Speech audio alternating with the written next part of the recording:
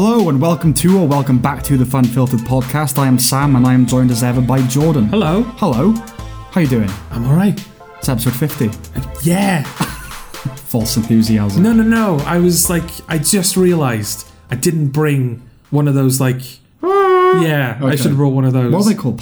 Not poppers. They're I was going to say poopers. They're not party poopers. Just Party horns? Yeah, party horns. I thought it was like a party horn is more like a traditional, like a trumpet thing. Trumpet? So like a trumpet thing at the end. No, that... What's what they call the trumpet holes? What are trumpet holes called? Yeah. Trumbles? Those big, they look like funnels on the end of a trumpet that the noise comes out of. Yeah, I don't know what they're called. Apertures. I don't know what they're called. Okay, a party aperture. I forgot to bring my party aperture. But no, you're thinking of the thing that extends when you blow air into it. Yeah. Okay, well that's not like a trumpet, is it? No, that's what I'm saying. I thought a party horn looked like a trumpet. What are you picturing when you think of a party horn? A small multicoloured trumpet. A trumpet? Yes. Take out all of the mechanisms and piping. It's just it's like a stick. Right. With the aperture on the end. The trumpet aperture. Oh, you mean like, what are they called? Like in medieval times, like the war cry thing, like... Sure. What are they called? A bit like those, yeah. What are they called? I don't know. Are they trumpets? Not foghorns. No, not foghorns. Something horns. Not French horns. Not war horns. No. Let's list all of the horns it's not. By process of elimination, we might find the right horn. Oh, they're... Not a tricorn, that's a hat. Yes. I don't know. And not a horn, because that's just a horn. It could be like on an animal. Yeah. Like on a rhinoceros. On a rhinoceros. Or a Viking's helmet. Yeah. It could be an abbreviated form of horniness or horny. He's got the horn. Yeah, I'm a bit horn right now. No, I don't like that. How are you doing today, Jordan? A bit horn, if I'm honest. Bit horn, yeah. Okay. So it's who would be speaking to me? That would be my response. A bugle. Is that what they're called? I'd be talking to a bugle. No. The war horn. Bugles. Is that what they're called? Maybe it's a bugle. It's like in Shrek. Yeah. Again, though, isn't a bugle basically a small trumpet? It's got the valves and everything in the middle. It might do. Okay. I don't know if it's just that long straight. Yeah, the stick, basically. Yeah. Okay. Right, what were you saying? What do you call what? Yeah. No. I said to you, who would I be talking to? Yeah. That I would say, I'm a bit horned, to be honest, in that kind of casual... In a casual way? Yeah. Well, you wouldn't. And then your response was a bugle. So I'm assuming that, we stopped that conversation, now we're returning to it. You wouldn't even say that to me, so I think that means nobody, right? Okay, but I must be saying it to someone, because I just said it. Yeah, but you said it in a theoretical, hypothetical context. Yes, but in that hypothetical, I'm going to be talking to someone, right? Well, who were you picturing when you... In your hypothetical... I was just picturing a person asking me how I was. But, they didn't have any features. Yeah. Were they male or female? No, they were just a thing, an entity, a human-shaped, But there's usually, a biological dimension to it, isn't there? Well, they look like a human, after all. Yeah, but if I picture a character, and it's a man, it'll be like a man's figure, but the face is kind of blank. Yeah. But maybe some hair. You know what I mean? Okay. Well, it just looked like a 5'10". So probably a man. Slimish man. Okay. All right. So it was a man. But it might not necessarily be a man, because I feel like if I were to say, I'm a bit horned, to be honest, and that kind of flippant, I don't think I would say that to a partner. But we'll never know. We'll never know. Never ever will we know. If anyone, a partner, because like I said, you wouldn't say it to me, and I'd like to think that if you were to feel comfortable enough around a friend to say that, it would be me probably. Yeah. So if not me, not your family, obviously. No, of course not, no. So yeah, only a partner, surely. But again, with the partner though, there's that... Because I'm saying it in that kind of there's something I can do about it. Okay. Whereas with a partner, obviously consent and all that, but I could do something about that with a partner. So why would I say it in that kind of what you're going to do... Because that just comes across... I come across as a dick in that situation. Where it's I'm horny, but, it's not like you could do anything about that. Well, you've added context. I mean, that sounded sarcastic. Yeah. But it wasn't sarcastic before. There was just a bit dejected. No, what I'm saying is that, the way that I originally delivered it stands. Right. What I'm saying is that to a partner, that's how it might come across. Deliver it. deliver it as you would deliver it, as you delivered it the first time. I think I said it like, oh, I'm a bit horned, to be honest. That just seems like... Oh, I'm a bit horned right now. That's just... It seems like another way of saying fancy a bit, love. I mean, like, you know, like, yes, okay, sex can just naturally unfold, but it is often the case, like, do you wanna? Yeah, but again, that's incredibly dickish, because it's not like, you know... What, do you want to have sex? Well, that's the thing. It's not a proposition. It's not like, you know, oh, I'm kind of in the mood. Are you in the mood? It's like, oh, I'm a bit horny. What are you going to do about it? But it's just casual, isn't it? It's like... Yeah, but that's no, but you're adding the what are you going to do about it? I'm saying, like, is this how I'm coming across to my partner? Is this how my partner is interpreting these words? Well, I don't know. Because I am not your partner. No. Let's specify that. No, we know this. For a podcast, yeah. We know this. Yeah. That should be enough. Yes. That we know this. But yeah, like, wouldn't that... Well, yeah, why would I say... Oh, it would all depend on the delivery. The way you've been delivering it, I don't think that's like... I don't know.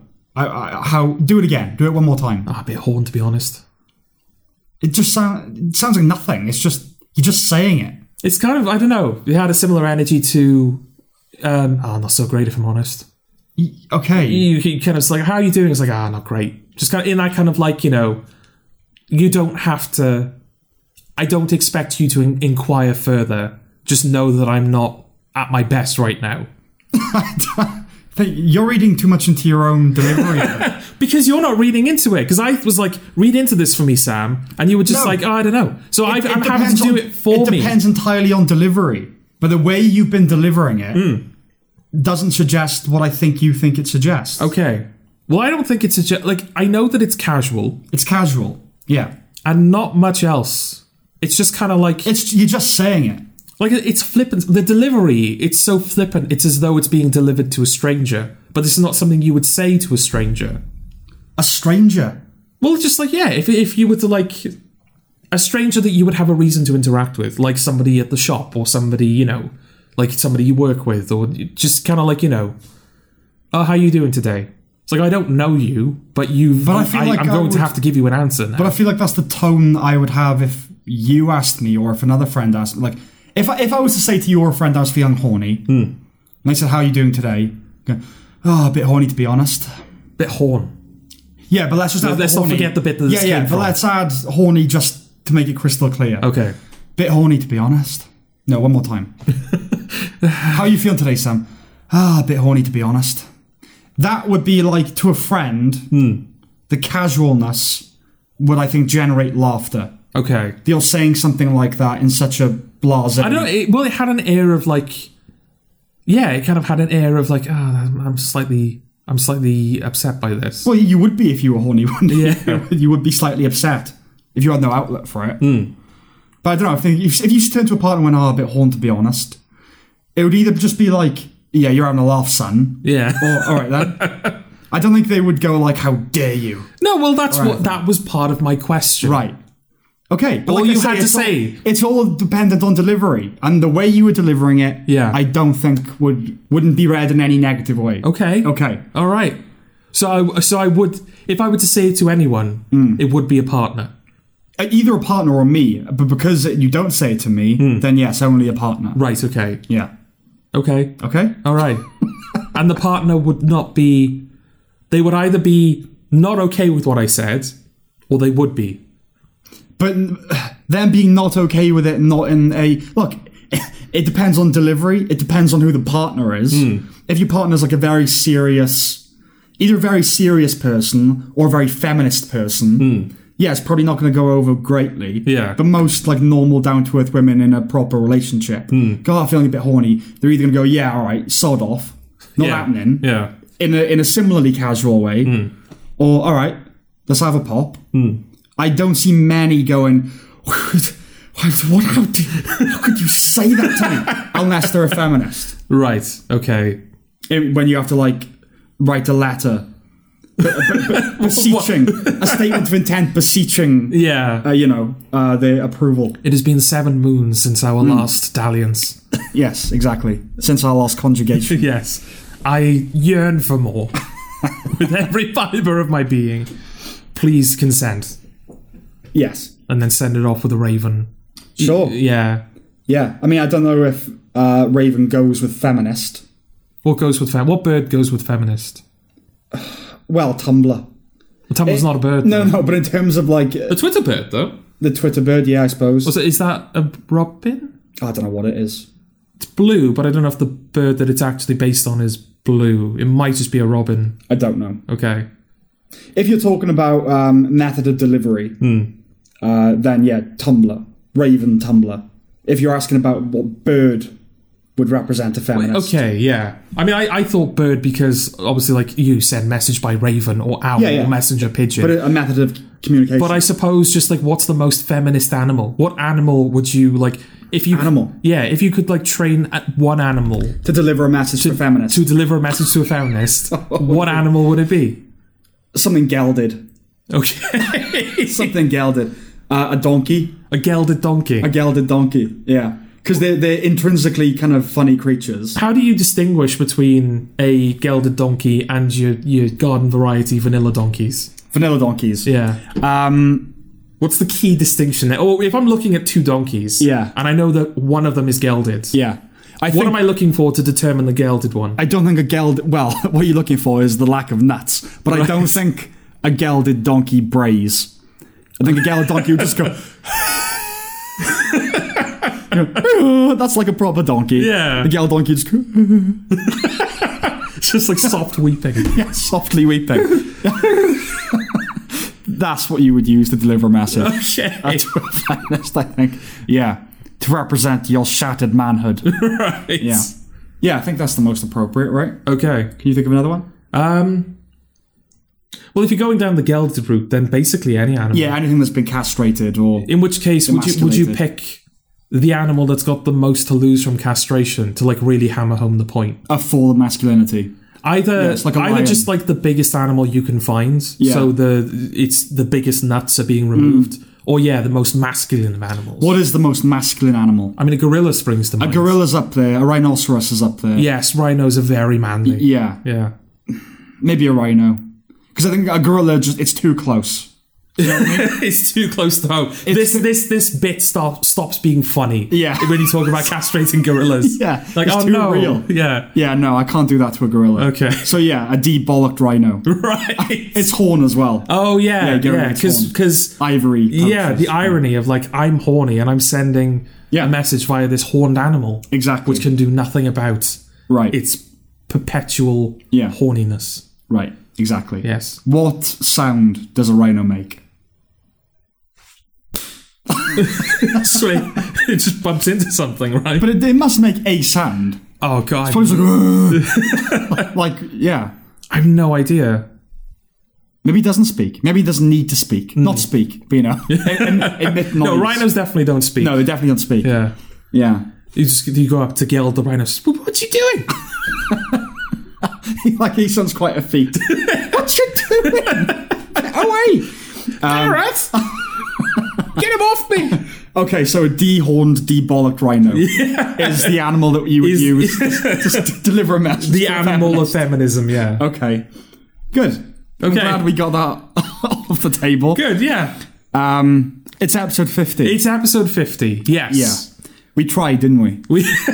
We gave it a go. Yeah, we tried to make it special. Yeah, the plan was we were going to get drunk. Mm-hmm. We brought on a friend. Yeah. A friend that we thought, we like this friend. Yeah. He has some history with the podcast. He has some history with the podcast that we're not going to disclose because... In case he appears on a future episode. Well, just in case he appears on a future episode. Okay. Yeah. So we all got drunk. We all started recording. And 4 hours later, nothing had happened. So we stopped. No, it was just a mess. Yeah. A total mess. Yeah. 4.5 hours. It turns out that recording drunk... isn't the instant win that you would think. I don't think that was the problem necessarily. I think it was just... That was part of it. But the things that we were doing to make it special don't work in a purely audio context. I think that was part of it as well. Yeah. Yeah. I think there was a point where we started playing... a quiz that we invented. Yeah, like a variation of a quiz that we've invented. And yeah, we kind of realised very quickly, this doesn't really translate to audio that well. No, like we really enjoyed ourselves. Yes. But no one else would. No. I don't think. And just in case you think we don't have standards, we have enough standards Yes. that we can go, well, that was a fun 4 hours, but this has no value to anyone Yes. other than us. Absolutely. So we're just not going to release that one. We're not going to do it. No. Yeah, but we did try. We tried to make we tried to make it an event. We tried to make it an occasion. We tried to make it different. This is a lesson we've learned long ago. Don't try and be spontaneous. Don't try and be different. No, I mean spontaneity is okay. I think it's just I brought up Ben Shapiro on that recording that no one will ever hear about when they reached their 1,000th episode. He basically said, "My staff really care. I don't. We're just going to plod on as normal." Right. And I really respected that, especially for the 1,000th. But, we kind of fetishize our own content a little bit. And, it's 50. We have to do something special. But I was torn between that and let's just not do anything. Let's just crack on as normal. Yeah. So we tried doing the special thing. And it failed miserably. And it failed. So now we're just going to crack on we're as just normal. plodding on as normal. Yeah. Including waiting, quarter of an hour to do the coming up? Mm-hmm. So should we just do that now? Let's do it now. Okay. Coming up on today's episode. Scott Cawthon, Five Nights at Freddy's, and Children's Eateries. We talk about Jon Stewart's appearance on Stephen Colbert. Basecamp's trend-setting policy. We talk about Rugrats and the Rugrats reboot. We get a special guest on the line. And we review Freaky. Well, okay, should we start with one of your areas of discourse? Go on. I believe the gentleman's name is Scott Cawthon. Oh, yes. Okay. So this is a thing that's been happening recently. Tell the story. You are familiar with Five Nights at Freddy's at the very least, aren't you? I'm familiar with it, yes. Yes. Were you aware of the fact that Scott Cawthon is the creator of Five Nights at Freddy's? Okay. It's probably an indication of how much you know about Five Nights at Freddy's. I know... okay, so my cousin, who I guess is now 12-ish... he's obsessed with it, but he's never played it. Okay. I think there's a community on YouTube where people just watch animations of it. So he's kind of familiar with the lore, and he loves drawing the characters, and he knows it's a scary game that he's not allowed to play. Right, okay. But he's obsessed with it, so I was kind of aware of it, and I knew that it was set in a Chuck E. Cheese style restaurant. But that's it. Yes. Yeah. Well, I would say that Scott Cawthon is probably as big a character of Five Nights at Freddy's than anyone actually in the games. Okay. He is, I think, basically the first, until Help Wanted, which was a VR game that came out maybe 2 years ago now, he basically developed every game on his own. Right. They're not the most difficult games in the world to develop, because most of them are basically just a series of still images, and then when the jump scare happens, you see the 3D model of the animatronic for a couple of seconds. Okay. But yeah, he did all of the development, he built all of the models, he did all of the voice acting. I think his children were the playtesters. Oh, right. Okay. It was a proper homegrown production. Yeah. And the story of Scott Cawthon is... a bit of a gaming auteur, is he? Yeah, that's another thing as well. That's sort of another reason that he kind of stands out amongst the pack is that one of we've had conversations before, I don't know specifically on the podcast, but just in general about are video games art? Where do they fall on the spectrum of art? Yes. And I think one of the general points against video games being considered art is that they don't typically have auteurs. Yeah.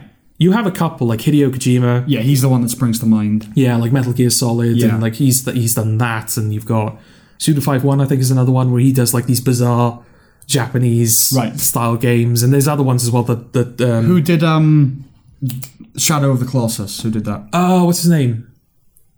I mean, that's an instance where the studio is sort of taking on the role of the studio, auteur. because they did a game after that was also they've done three. That. Yeah, they've done three. Eco, that's one. Shadow of the Colossus, and The Last Guardian, and they're all highly acclaimed. They're all highly acclaimed. Okay. They're all basically set in the same world. They've all got very similar tones. Okay.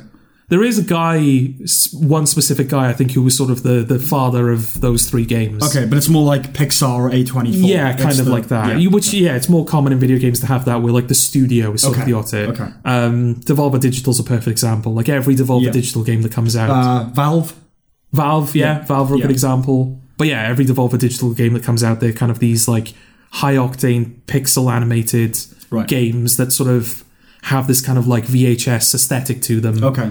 retro 80s music, very kind of anarchic sense of humour, Right. all very similar in style and tone. But yeah, Scott Cawthon is one of the rare examples of like a straight up solo auteur in the video game world. And I think because he developed games by himself, that's how he sort of became so integrated into them. Because like, yeah, as you pointed out, like there are a large portion of Five Nights at Freddy's fans and just people who engage in the franchise in general who've never played a single game. I'm one of those people. I wouldn't consider myself in the community. Yeah. I've never played a single game, but I do follow the discussion around those games. Well, they're iconographic, aren't they? I think is what helps. Like they have, I think because of the nature of the animatronics, they're instantly iconic in a way. Oh, yeah. Yeah. Yeah. Like because it's small as well. Yeah. Yeah. And in a way that's kind of like... I've never been to Chuck E. Cheese. I think I've been to restaurants where they've had... We've been to those, like the UK equivalent. Yeah, like besooted... Bruce the Bear? Bruce the Bear. Bruce the Bear used to terrify me. Did it? Okay. Yeah. Well, if Bruce the Bear came around to say hello, I would hide under the table. Or I would make sure that I was in the play area if I knew that he was on patrol, so that I could just hide in the ball pit or something. That's kind of like the UK equivalent, isn't it? We have those... old warehouses that have been converted to these children's adventure playgrounds things. Yeah. Used to love those places. Yeah. Not the mascots that roamed. I wasn't a huge fan of those. Really had a problem with mascots, just the sense that they weren't for me. Right. Like I knew what they were. You know what I mean? I kind of like I don't think I was ever scared of everything. But I was never scared of mascots. It was just like I have no interest in what you want to take a picture of me, like who are you? Like what is this? What, you trying to steal my bank details? I'm on you fucking bear. Fishing for my personal info. Yeah, Bruce the Bear. I just remember like the logo, the emblem for it. Yeah, and I remember there was one restaurant in particular, a Bruce the Bear chain restaurant that we went to, where there was a machine that had a Monsters Inc. video game. Oh, right. Always in the corner. And I never played it for whatever reason. I would just watch the... You know, they usually have like the demo...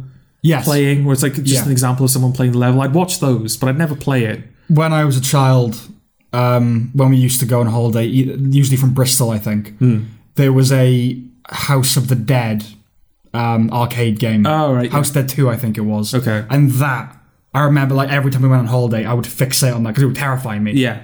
What's the name of the famous zombie? Is there like... The one famous zombie from the House of the Dead franchise. He's got like hatchets, right? I think he's got like slick backed hair, like really thin, slick backed hair. Oh, I don't know. He's the one that was always in like the demos. Yeah. I know there is like a sort of mascot zombie, if you will. Yeah. It might not be him, but yeah, this would have been like late 90s. It's not Wicked K, because that's Darksiders. I can't remember his name. But I think that's what childhood is, right? A lot of the time, it's like you keep going to these same places, and there's this thing or game off in the corner that you never ever play. Yeah, you just look at it. Yeah, and it's kind of like it's always connected with that place, but you never actually experience it. Maybe that's part of it. Maybe that's part of the reason why I never played the Monsters Inc. game. It's like, well, that's the game I don't play, right? Because I've never played it. Yeah, so I just don't play it. It's just furniture. Yeah, that's the rule. Yeah, almost. You go to this place, you're scared of the bear, and you don't play the video game. That's what that place is to you. Those places are pretty much dead by now, right? I don't think they do the mascot thing anymore. I don't know. I mean, I suppose it's just been out of our frame of reference for such a long time. It has. We wouldn't know. But like every Bruce the Bear restaurant that I've known has turned into something else, and there was like a soft play centre near where I live that's long since gone. So I think places like that. I suppose the grim reality is screens. Maybe. When you go to a restaurant, kids are just on tablets. Is it that, or is it like a health and safety thing? It's like, we can't allow our kids to climb 2 stories on this climbing frame. No, because there are places like that still around. There's one in, it's called the Red something. The Red Door? The Red Door, what's that? Oh, it's a community reference. Oh, okay. L Street. Oh, right, yeah. I just spoiled that episode for people. They won't know that I spoiled it, but I did just spoil it for you. Sorry. They'll forget. Okay. There are still places like that. But no, I think that's in terms of like the mascots coming around. That's twee. When you can look at anything on YouTube, who cares about a bloke in a bear costume? Yeah, you know.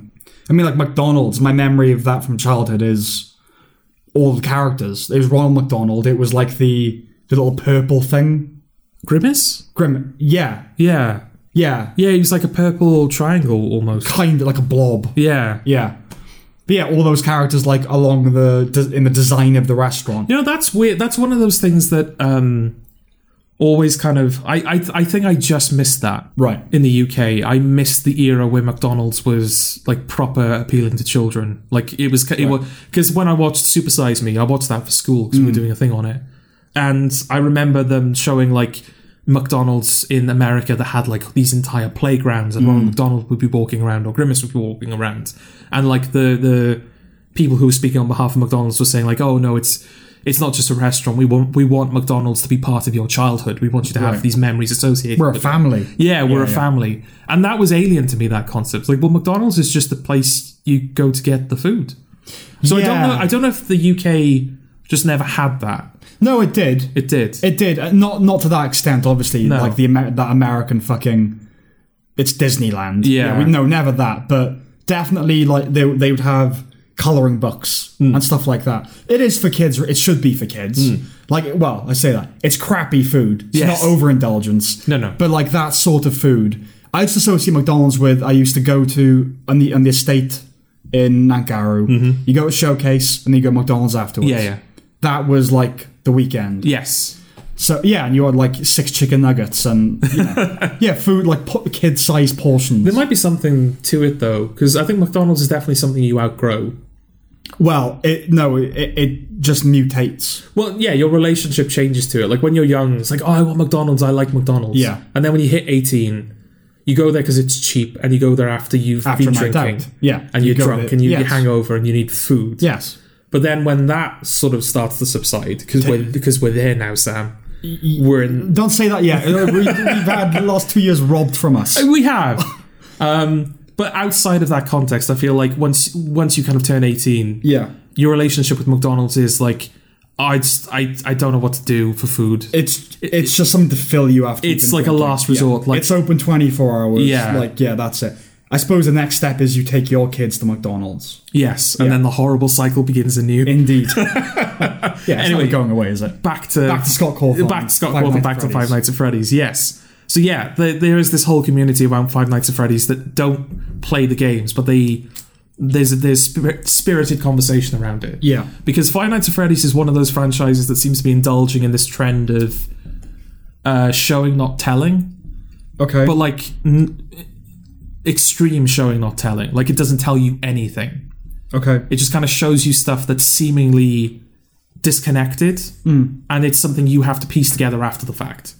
Okay. So, like, in the very first Five Nights at Freddy's, what just happens is that you are confronted with 5 nights where you have to survive the animatronics come into the office and they're about to kill you.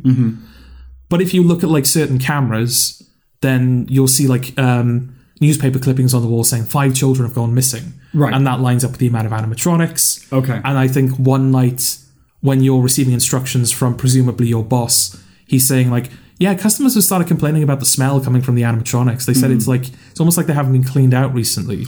It's details like that being thrown in. All Easter eggs, basically. Yeah. It reminds me of that Andrew Stanton TED talk where he says, never give the audience 4, give them 2 + 2. Yes. Because they will get to 4. Yes. Yeah. The problem with Scott Cawthon, because that's not a bad way to do a story. That's a good way of doing it. As evidenced by the fact that there is an entire subculture that has grown around just figuring out what's going on. Speculative, kind of around mythology. And So, he did these games, and he did them very quickly. I think on the anniversary of the first game, the 4th game came out. Right. So he's very quick in the way that he was releasing. The 1 year anniversary. The 1 year anniversary of the first game, the 4th game came out.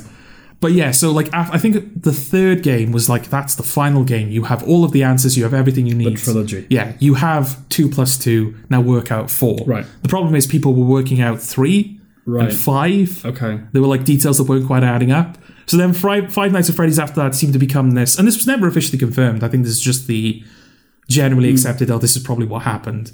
Every game that came out after that, it always seemed to address whatever like overhanging thread was like, this question is unanswered. Right. The next game would directly address it. Okay. And then the game after that would address the threads that sprung up because that one was something else was unanswered. Okay. See, he never learned the lesson of if there is logical inconsistency that's not deliberate, you write it off as ambiguity. Yes. You never learned that lesson. You go, look, who am I? I'm just a writer. I don't know the answers to everything. Yeah. You never learned that lesson. I mean... Yeah, because that's the thing. We talked about this before.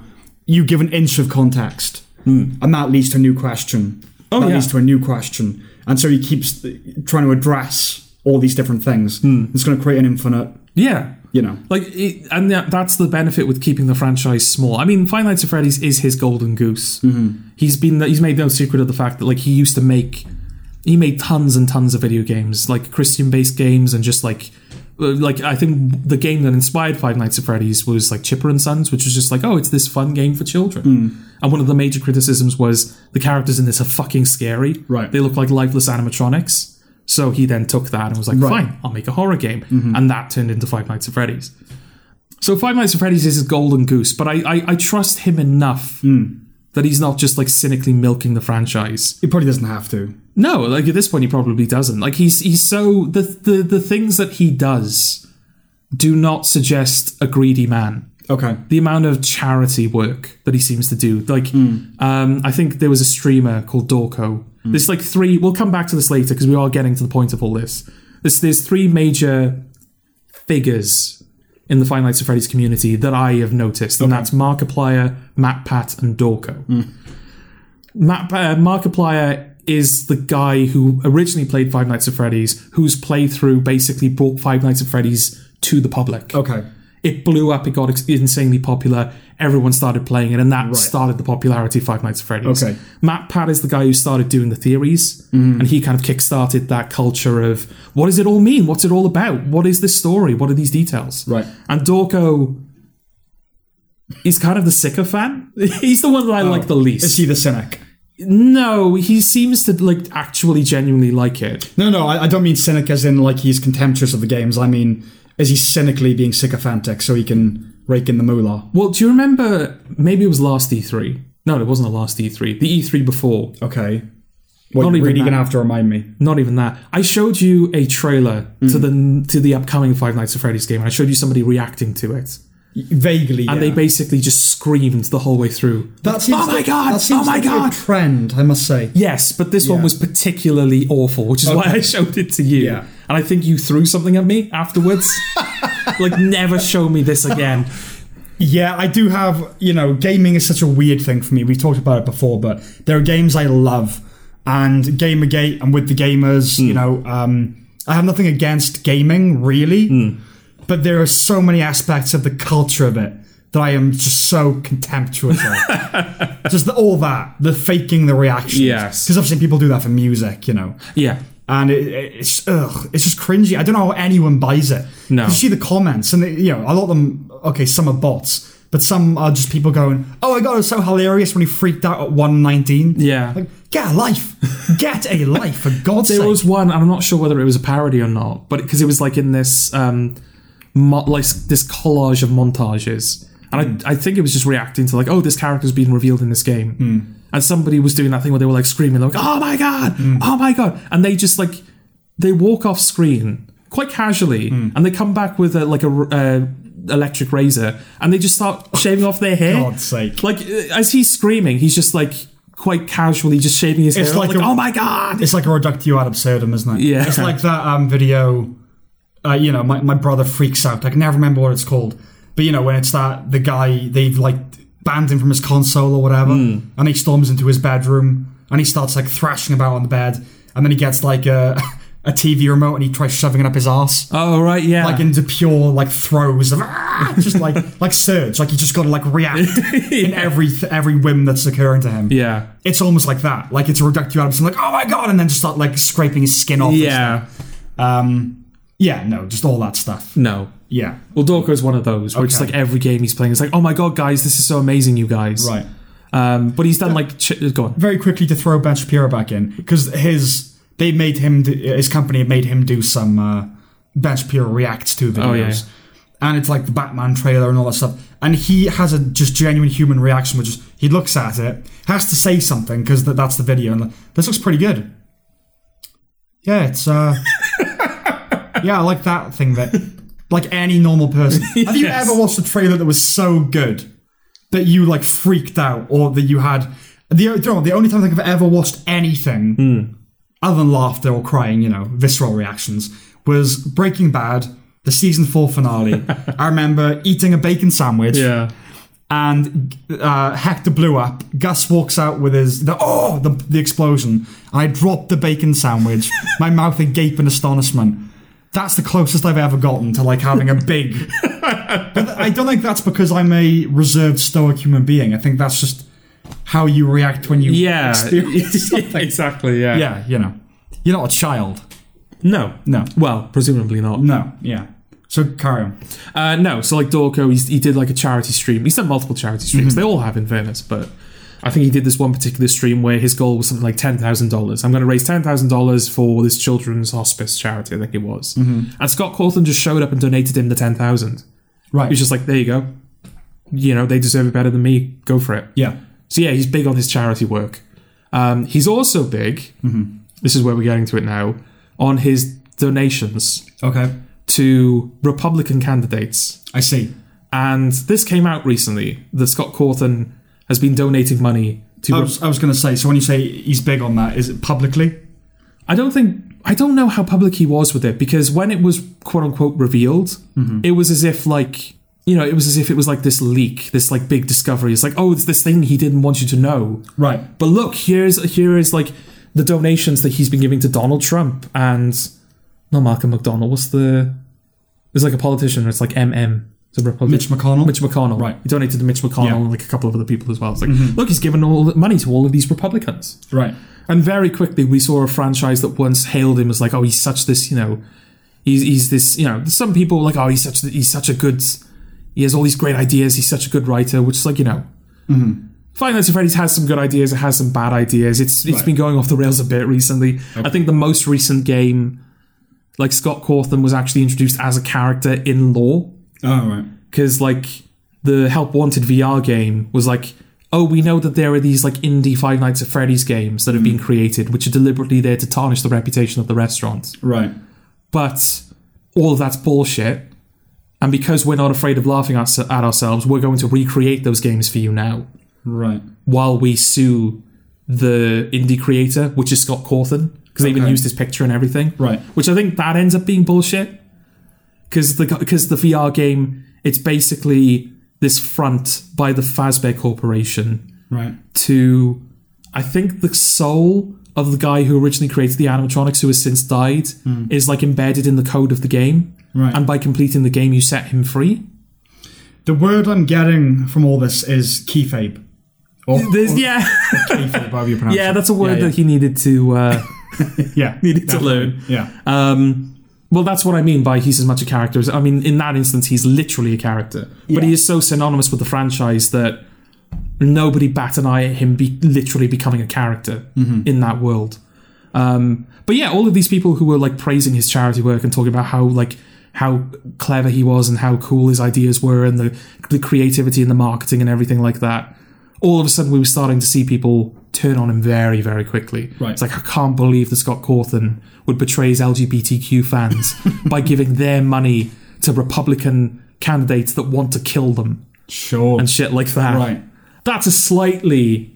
I'm pretty sure I have seen shit like that. Joe, that's not even hyperbolic. That's the thing. Like, yes, the content is hyperbolic, but as a generalized reaction... No, that sounds about right. Well, I think I literally saw the other day a video from Jim Sterling. I think that's his name now. Right. Somebody I used to watch. Very left-leaning. Now you know somebody that I used to watch. Go on. Somebody. There you go.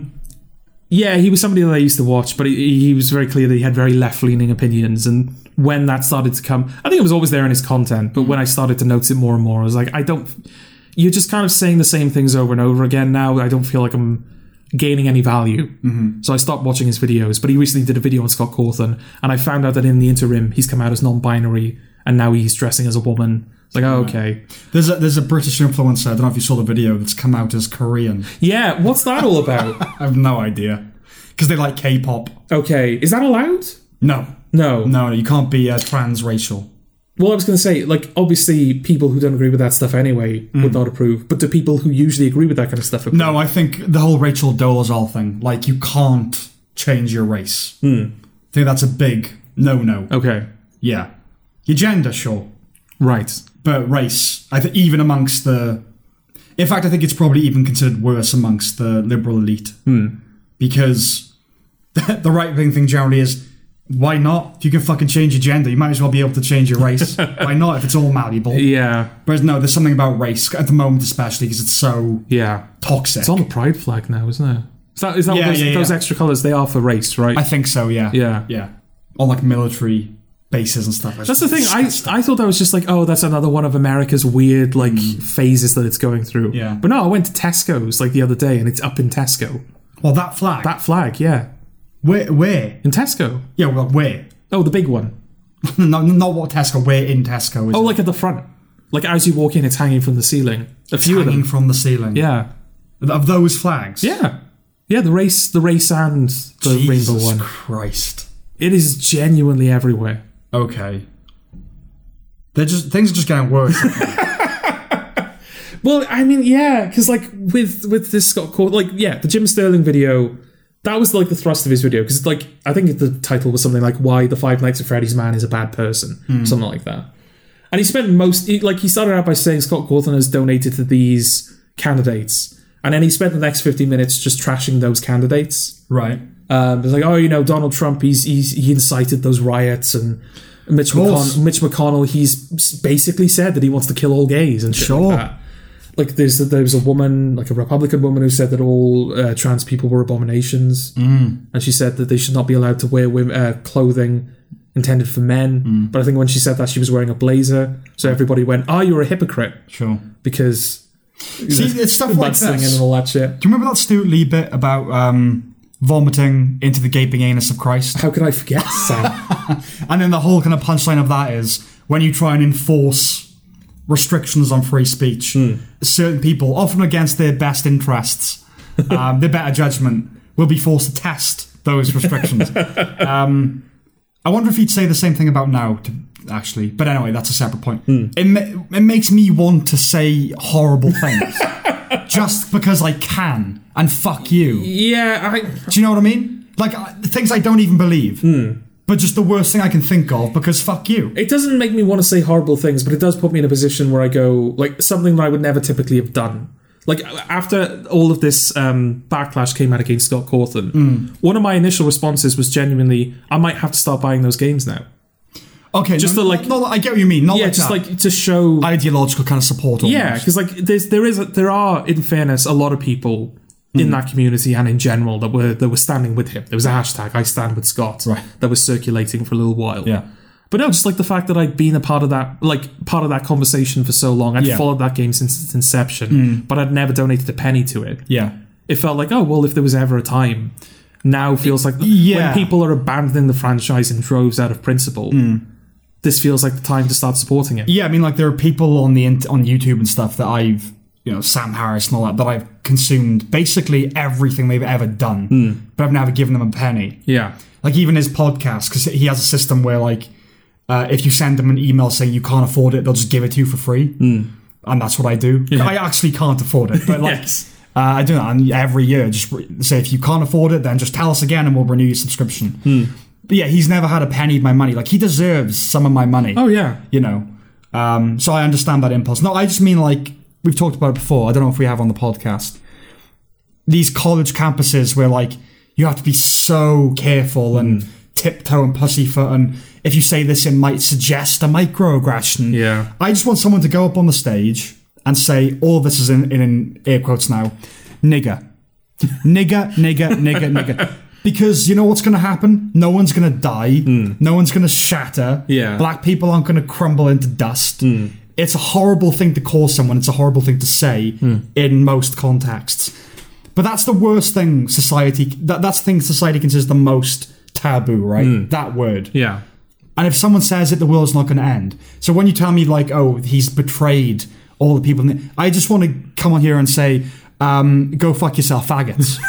Right. The thing that I would never say. Calm down, Sam? No, but you know what I mean? It's just like, because I can say it. Yeah. Don't buy the guy's games then, if that's how you really think. Well, that's what they're doing. They're buying the games. I find it interesting that, like, the LGBTQ community is the thing that they picked up on. Okay, well, is that a big thing in gaming? I don't know, because, like, he donated the money to these candidates, and he delivered a post on Reddit, basically saying, this has happened. As a result, people are doxing me. They're threatening to come to my home. My wife is pregnant. She's terrified. Right. So I feel like I have to make this statement. I am not going to apologize for anything that I've done, because I believe that it was in my best interest and in the best interest of the country that I vote for the people that I thought would do the best for this country. And I believe I did that. He said, like with Donald Trump, I thought that Donald Trump would do great things for our economy, and he would be an integral part of the conversation with our enemies. And I think during his time, the American economy started doing better. Until COVID. And then he brokered that peace treaty in the Middle East that got him a Nobel Peace Prize nomination. So like, he wasn't wrong. No, he wasn't wrong. But no, Trump is anti-LGBTQ, so that means Scott Cawthon is LGBTQ. Anti. Yes, anti-LGBTQ. Yeah. And Scott Cawthon, you have LGBTQ fans, so what you've done is you've betrayed them. Yeah, well, it's weird that that's the thread, because everyone who talks about this brings this up. Dorco, going back to Dorco again. Out of Markiplier, Matt, Pat, and Dorco, he seems to be the only one who's delivered any response to this issue. Right. Very, wishy-washy milquetoast response. Where it's like, I'm a white cis guy, so I don't feel like I can really have this conversation about the LGBTQ community. I respect their rights. I respect equality and all that. I genuinely do believe that. And if you don't want to play the games anymore because you feel offended, that's completely within your rights. Right. I think the only thing really of substance that he said was, I've known Scott Cawthon for the past 7 years, and he's not homophobic. Okay. But I completely understand why people think that and why they think that's enough to stop playing the games. Yeah, that's one of the worst things about these times, is people don't stand up for their friends. I think that is one of the worst things. People just completely abandoning them and just saying stuff like that. Even if he should go, he's my friend, he's not homophobic. You're wrong. Yeah. You're just wrong. Yeah. Leave me as well if you want. Unsubscribe. I don't give a shit. Yeah. People are so terrified.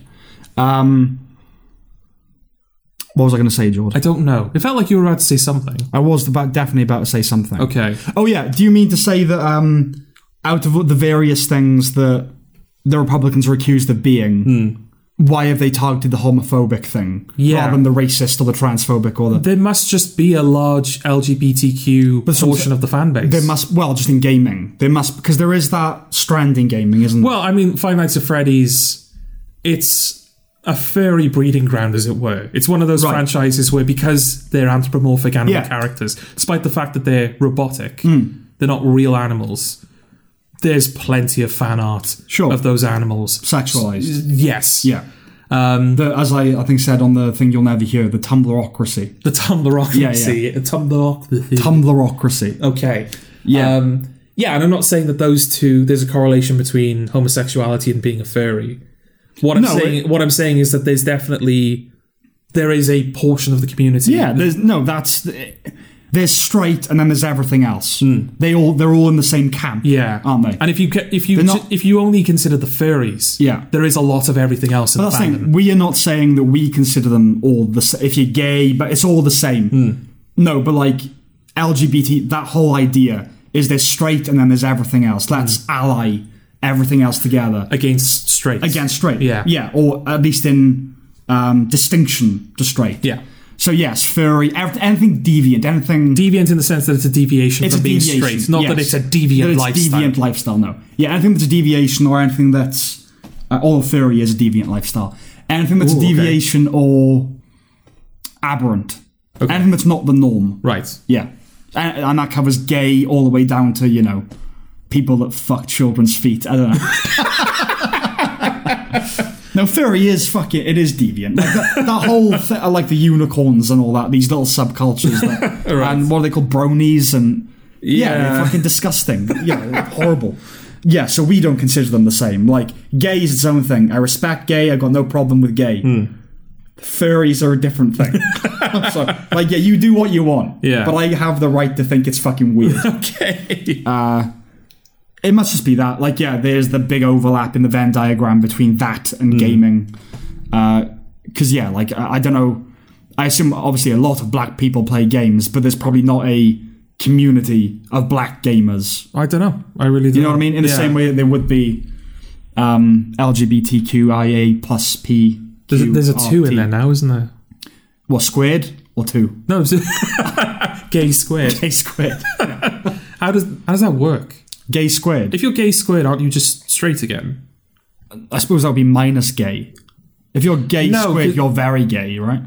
Well, I don't know how the... it's gay times gay. Yeah, gay multiplied by gay. Yeah, so you're not multiplying by a negative, you're multiplying by 1, really. Right, so okay. Gay by gay, you just end up gay. Yeah, no, that's what I was thinking. I was thinking, like, the fact that you're the fact that there's 2 of them, they cancel each other out and you become straight again. Yeah. But no, you're just more gay.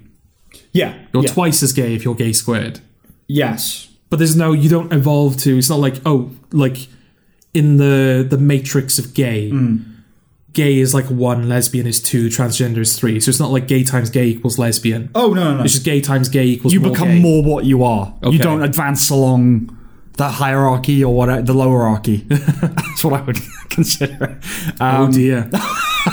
No, gay is I regret bringing this topic to you now, Sam. Gay and lesbian. Homosexual, fine with me. Bisexual, fine with me. And that's that. Okay. Anything else is not real. Right. It's made up. Okay. Well, Scott Cawthon has probably never held these values, but this is what he has been accused of holding. Well, he made Christian games. So what's the big shock here? Oh, yeah. Yeah, that was something that he said in his... I was going to read the Reddit post to you, but it's a very long post. Okay. I do recommend it because he's very thorough in his kind of... He definitely...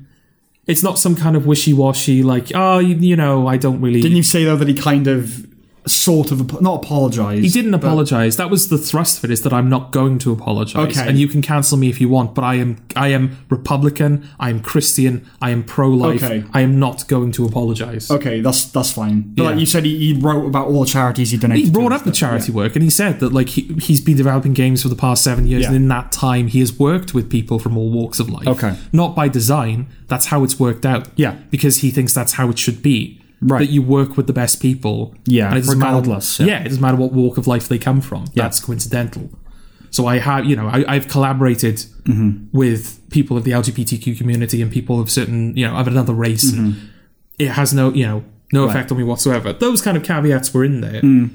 But yeah, he does conclude it by saying, this is who I am. I don't apologise for it. Stop harassing my wife. Right. Cancel me if you want. Okay.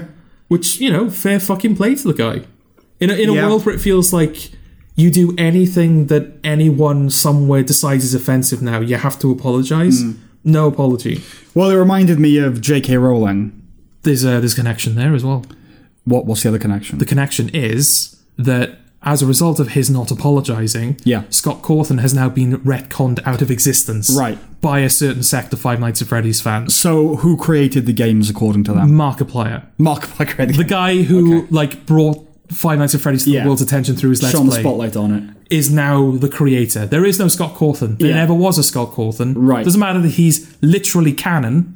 Well, I'll say so in the canon now, Markiplier. No. Like in the canon of the games. Yeah. Scott Cawthon is literally in that canon. But like in the canon of the mythology of the games. Oh yeah. Markiplier. Markiplier made them. There never was a Scott Cawthon. So Sam's lexicon a moment. Ooh. Yeah. Samuel. Words. Phrases. Sam's lexicon.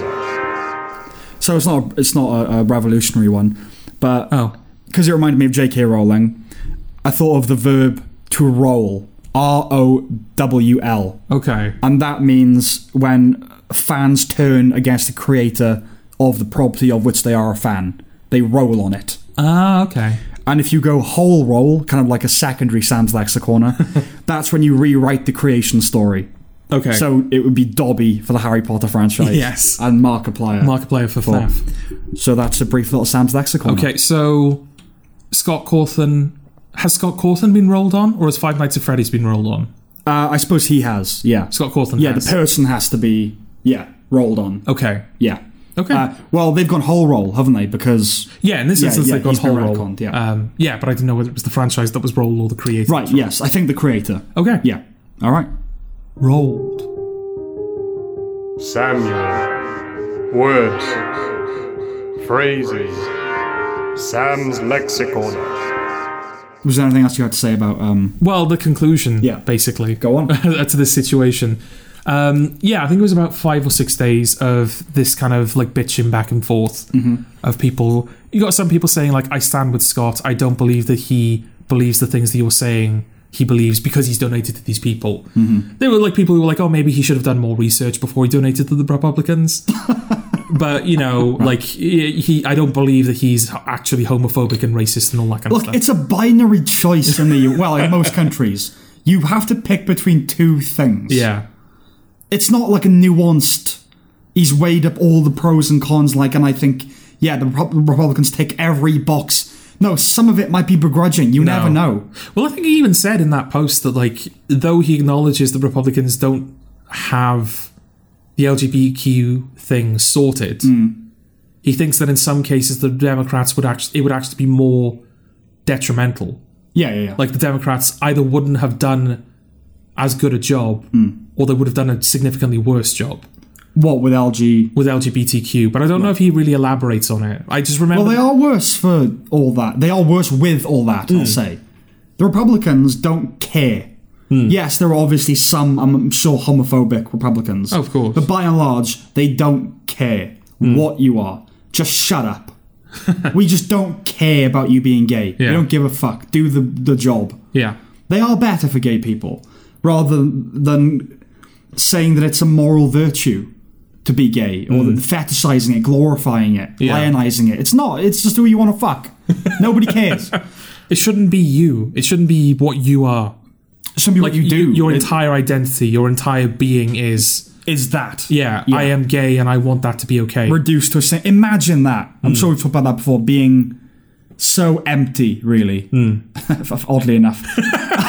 As a gay man. The ultimate irony, yeah. That all of your identity is tied up with that. Because I know a couple of people like that. That's all that is. Gay. I write about gay things and I do gay things. And it's just pathetic. But no, it is, isn't it? It is. It's pathetic. No, it is. The fact that like that's all you are. That's all you are. Yeah. Like, even if it's something that's very important to you, surely you would want like other things. You would want like, okay, I've spent my day being like protesting and trying to get my rights and all that kind of stuff. Activisting.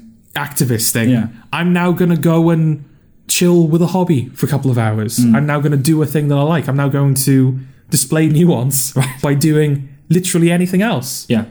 It doesn't appear to be possible. It doesn't appear to be what's going on. No. And again, I like when it comes to voting, I don't think the person against whom you mark the X should really represent anything about what you think, or you have two choices. If there were 1,000 choices and they all offered very different things, it might be a good indicator for the type of person you are, for whom you vote. Yeah. A better indicator. But when it comes down to two, you're really going to tell me that tells you everything you need to know about a person? Yeah, exactly. No, like... How many people in the election just gone voted for Joe Biden purely to get Donald Trump out of office? How many people voted for Donald Trump that also voted for Barack Obama? Yeah.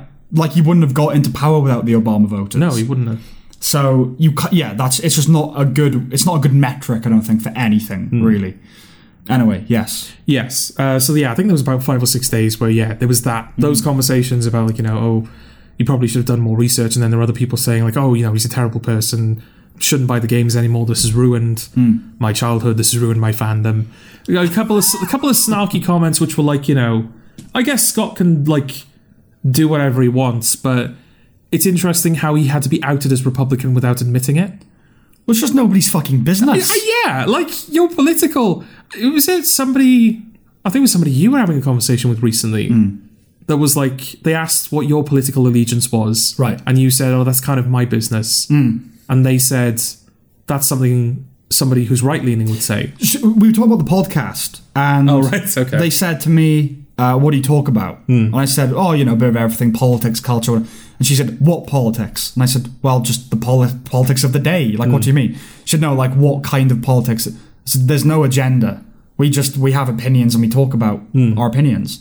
She said, that's usually code for right-wing. Yeah. And I said, I think right-wing is usually code for far-right. Yeah. That's what you mean when you say right-wing. Yeah. I'm okay with the left wing. I'm okay with the right wing. You actually need both. Both are necessary. That the pendulum, the yin and the yang, you do need both. The far on each end of the spectrum is what we have a problem with. Yes. But we talked about before, right wing just means Nazi. That's the thing. That's very right wing, that thing. Left wing has all of these distinctions. You have the progressive left, you have the radical progressive left. Classical liberals. You have classical liberals, you have Labour voters, you have Democrats, you have left leaning, you have centre left. Yeah. And then there is right wing.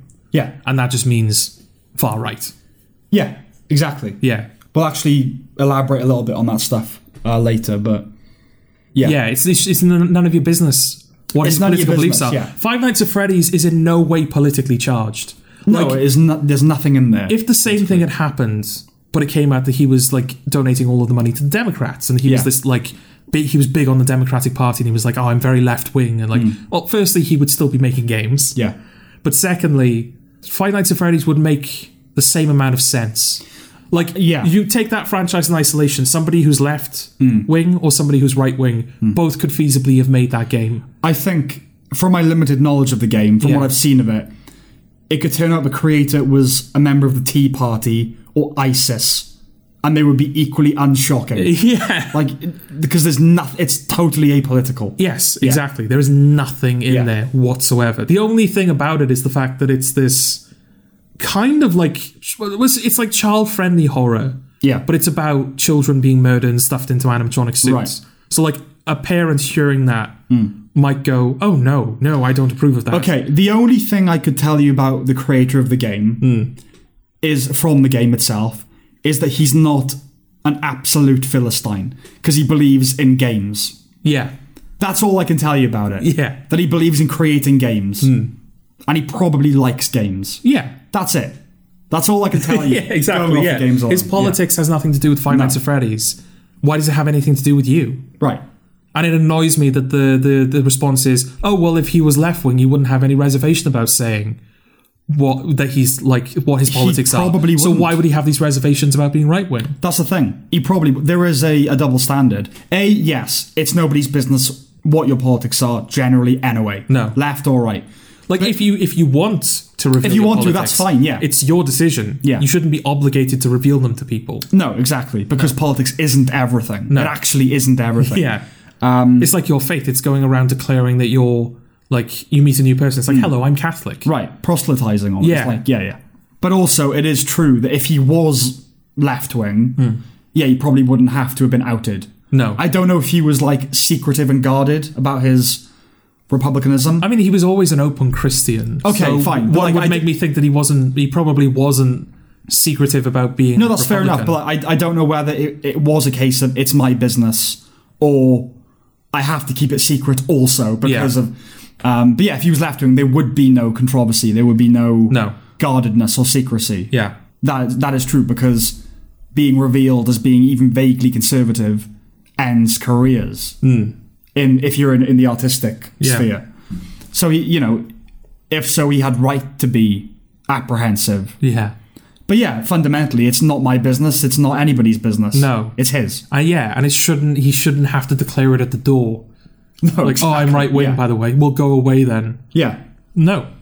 Nothing to do with you. I mean, even like there are conservative pubs, like in name, around here, like the Conservative Club. And it's not like when you go in, at the door, they go, right, what's your allegiance? Yeah. No, I'm pretty sure for a friend's end of university project, I directed this kind of film turned into a play half-hour thing. And we rehearsed this play, doesn't get more liberally left-wing than that, above a conservative pub. Yeah. And they did it for free. They gave it to us for free. Yeah. So a conservative club... Their only price was that we gave them a good review on Facebook. Yeah. That was their only price. A conservative club subsidised the arts. Like, technically. Yeah, in a way, yeah, exactly. So, yeah, like even nominal places like that. The Labour Club, there's one on the Broadway, the Labour Club.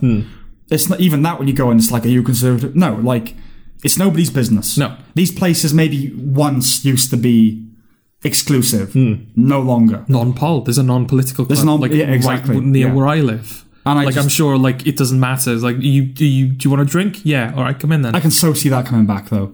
Like maybe not Labour Conservative, but like in America, like, are you a BLM supporter?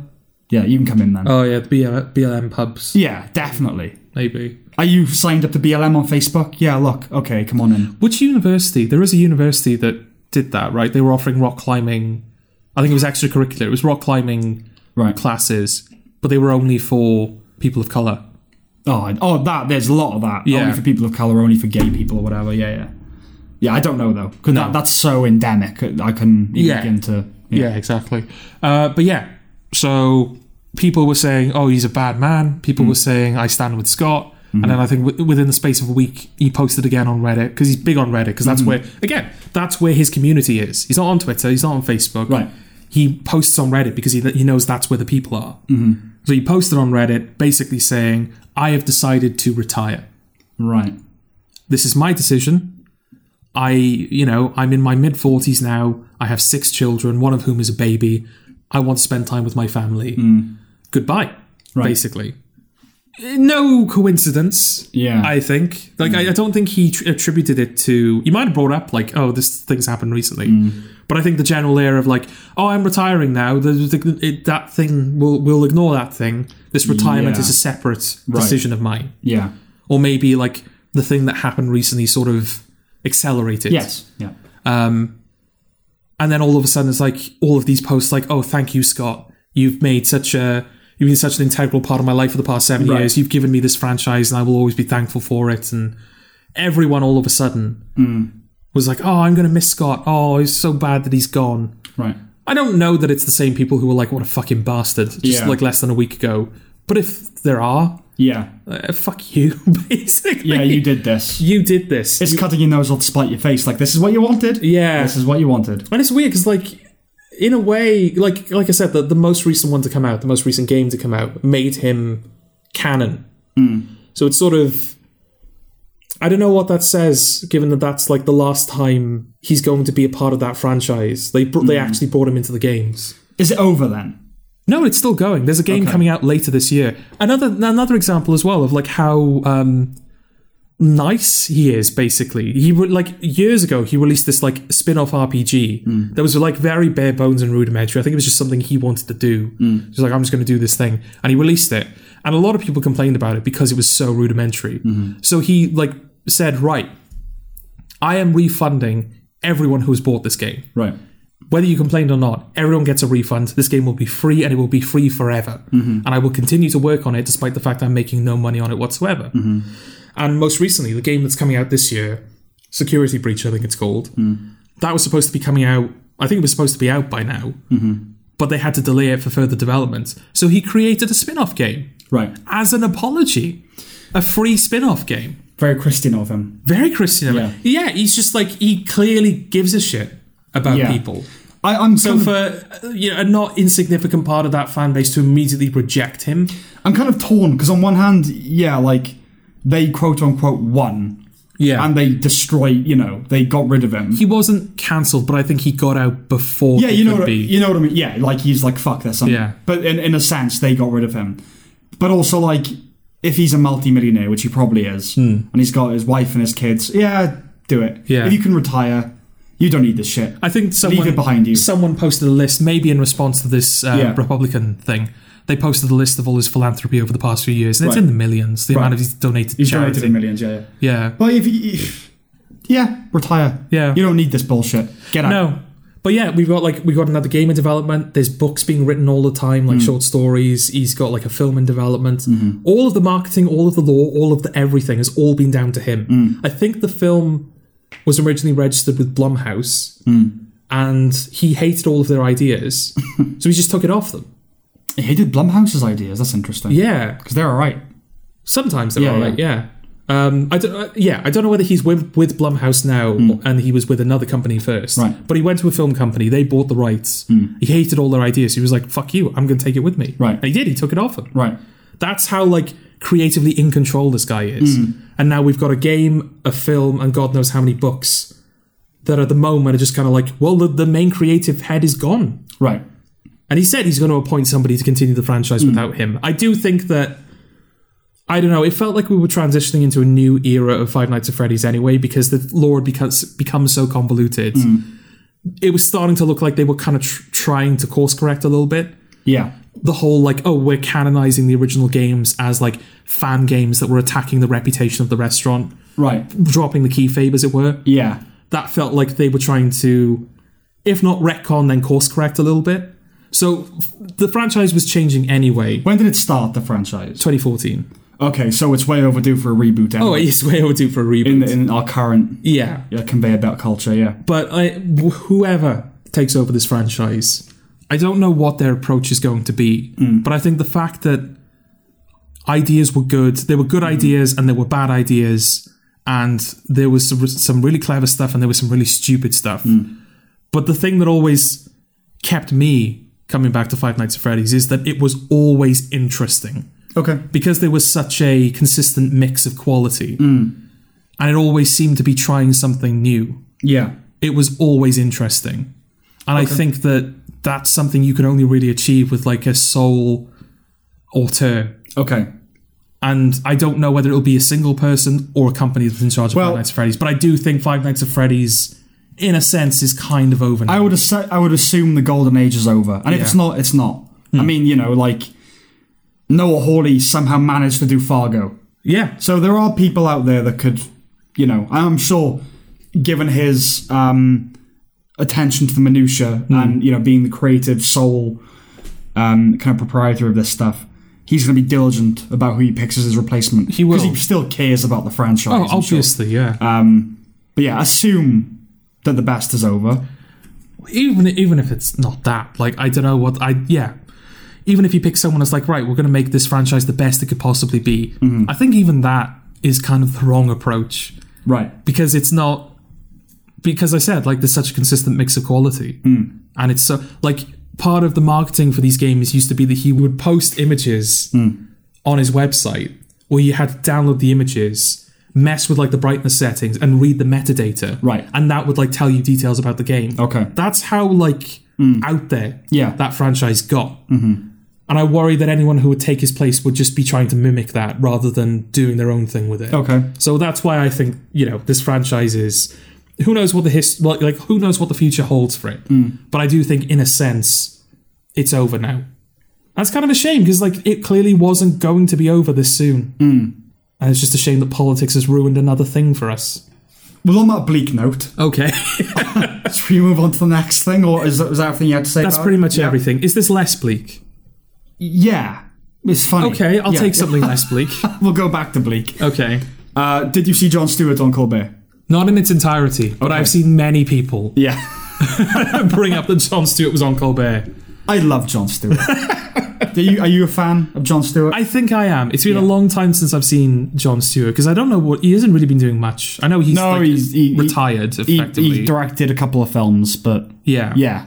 But yeah, since he left The Daily Show, I think he's just been taking it easier. At the you least. would, wouldn't you? After doing that show. Oh, yeah. Like, literally daily. Yeah.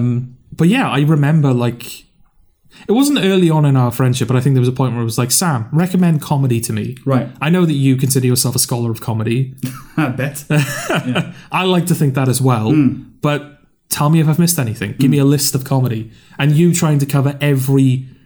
portion Film, stand-up. Every portion of the spectrum. Yeah. One of the things you recommended to me was the Daily Show with Jon Stewart. Right. And yeah, I think because they were in bite-sized segments on YouTube, and also the fact that it was Jon Stewart, so it was well written and well performed, very addictive, just clicking through. Yeah. Like, I watch another one, and I'll watch another one, and I'll watch another one. And that's the thing, like, when I occasionally watch the odd video now, I don't often agree with him. You know, like, that's the thing. But it doesn't matter. He's such a compelling screen presence. It's kind of the ideal person to have a disagreement with, isn't it? Yeah. Because it doesn't matter what you disagree on, you know that you're going to have a proper discussion about it. Well, he's funny. And he's funny. He's actually funny. He's an engaging presence. It wouldn't be boring. No. It's like, we'll cover all of the important stuff, but you will be bored out of your mind. It's like, no, this will be an engaging conversation. He seems like a likable dude. Yeah. Trevor Noah doesn't, I must say. I don't know how long I stuck with Trevor Noah. I don't think it was long. A week, maybe? Yeah. Yeah, like, nah, this is not the same. No. But yeah, he went on Colbert and he was talking about the lab leak theory, hypothesis with coronavirus from the Wuhan lab. And Colbert is clearly incredibly uncomfortable. Okay. Because, this is, since COVID started, anyone who's talked about it might have been a lab leak has been castigated. Right. From the Overton windows. Like, no, that's conspiracy theories, that's right-wing nonsense, that, But now The Guardian are reporting on it, Turns out maybe they were right all along. And, like, even me, early on, when, like, my grandfather would say, oh, it might come from a lab. Yeah. It's just something you discount because it's too cinematic. It's too, like... Yeah. And the people who were saying it, a lot of the people that were saying it, were the same people that claimed that America didn't land on the moon and JFK, all that stuff. And you just go, oh, anything. You will believe anything as long as it's a conspiracy theory. Yes. But yeah, it looks like they were probably right about this one. And I love that Jon Stewart had the balls. Because it clearly wasn't planned. Colbert is not happy that they're talking about this at all. Because it's the guy that started his career. So there probably wasn't like a vetting, like, yeah, come on, we'll talk about whatever you want to talk about. Do your Jon Stewart thing.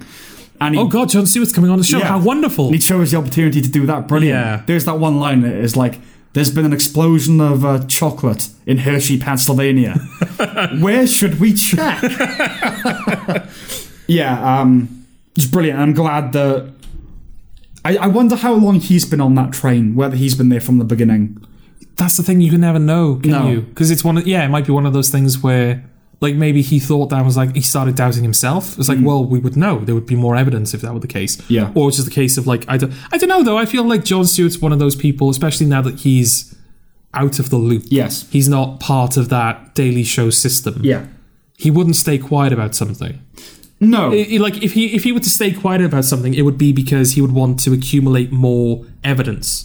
Right. As opposed to, I can't say this might seem inflammatory, or I might be discarded by certain communities. Yes. And I mean, like, when you look back at his old clips, I'm sure it was the writing team that he cultivated, but I imagine a lot would have stayed with Trevor Noah.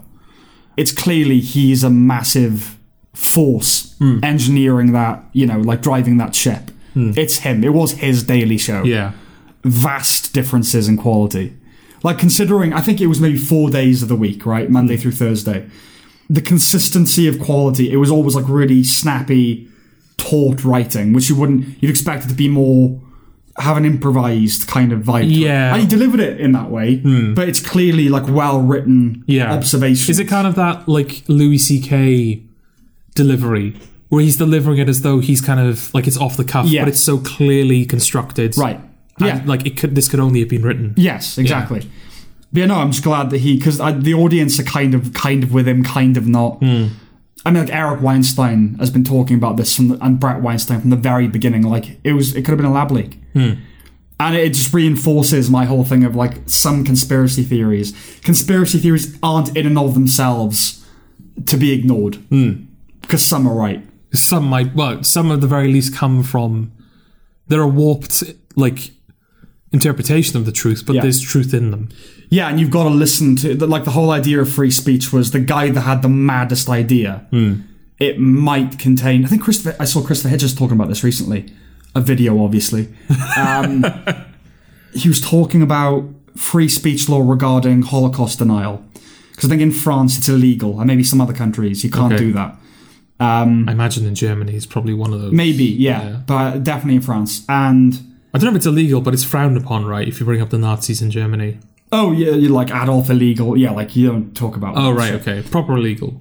Yeah, you can't call a kid Adolf. Right. I'm pretty sure you... Oh, yeah, I knew that one. Yeah, I just mean, like, bring up the Nazis in general. Is that, like, it's a punishable offence, or do you just get told, like, seriously... Oh, no, it's probably just, like... No, I'm sure people talk about it, but the whole political system there is, like...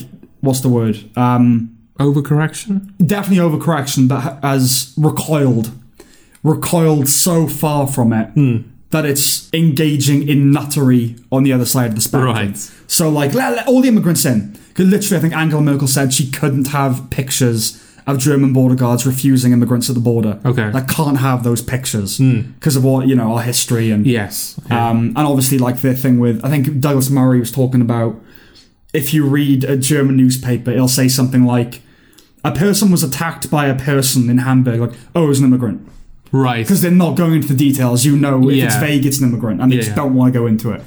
But yeah, that was Christopher Hitchens talking about Holocaust denial, and he said there's going to be a guy in the room that says the Holocaust didn't happen, and if it did happen, if anything, the Jews brought it on themselves. So maybe that guy, there is a grain of truth to what he's saying, and he needs to be listened to, and even given more protection than the people that are saying otherwise. Why the fuck are we talking about this? I don't know. I'm just trust. It was a spin-off of a spin-off. I trust that you're going somewhere with it. Well, obviously Jon Stewart was speaking his mind, so I don't know whether that came from. Oh, conspiracy theories, maybe? Was that the whole... Yeah, we can't write off every conspiracy theory. Eric Weinstein. Yeah, talking about how we need to really listen to the nuttiest people, because what they say might have a grain of truth to it. Wasn't there, like... I mean, he says a lot of things, so... like, Eric? But, no. Alex Jones. Oh, okay. Alex Jones says a lot of things. So the fact that, like, one thing might have turned out to be true, that's, like, that's not much of a victory. Because percentage-wise, he's still bonkers. Mostly wrong. Yeah. But wasn't there, like, an Alex Jones, like, one of his mad theories that it turned out that, like, oh, there's actually something to this. Like, he blew the whistle on There's something. been a couple of things that he's blown the whistle on that turned out to be true, but I can't remember what they are. No, but my point is that, like, he's probably, if you were to, like, who's the nuttiest person out there today? Probably Alex Jones, right? Generally speaking? Yeah. I don't know. Because, like, Trump is like, oh, Trump is evil, but Alex Jones is like, he's bonkers. Like, he's a maniac. It's probably the most popular maniac. Yeah. Yeah. Depends how you define maniac. Like, if you're talking about Ibram X. Kendi and, what's his face, Black Panther Man. I know what you're saying. Yeah. Like, I don't know who, not necessarily the most radical. I don't know who the most radical person is. Yeah. But just like, they're turning the fucking frogs gay. Yeah. Like, that's mad. That is a mad person. Yeah, that's Alex Jones, yeah. Yeah. Trump says things, but he doesn't say anything that mad. Not that mad. No. Yeah, so in terms of just like a complete nutter, Alex Jones is probably up there. Probably. And even he has blown the whistle on a couple of things. Yeah, exactly. Yeah. Stop clock. You throw enough stuff at the wall, something's going to be... Yeah, exactly. Something's going to stick, something's going to be right. Anyway, I just wanted to bring that up, like, good on Jon Stewart, basically. Yeah. Do we think well, it's been a little while since that happened, so you probably had a good answer, or an answer at the very least. Has anything become of it? Not really. Have people hand-waved Jon Stewart off? It's like, oh, Jon Stewart, he's missing the limelight. Well, the only people I've heard talk about it are conservatives. I haven't really seen it reported on... Okay. Because usually with this stuff you'd get Jon Stewart launches bizarre tirade. Yeah. No, it's just been conservatives going, I like Jon Stewart, I hate Trevor Noah, he's funny, and he's right. Right. Is basically all I've seen about it. So no, I think like Jon Stewart probably has enough liberal credentials. He's fortified himself against they're not going to kick backlash. Jon Stewart out of the club, are they? No, yeah. I mean, he's The Daily Show. Yeah, exactly.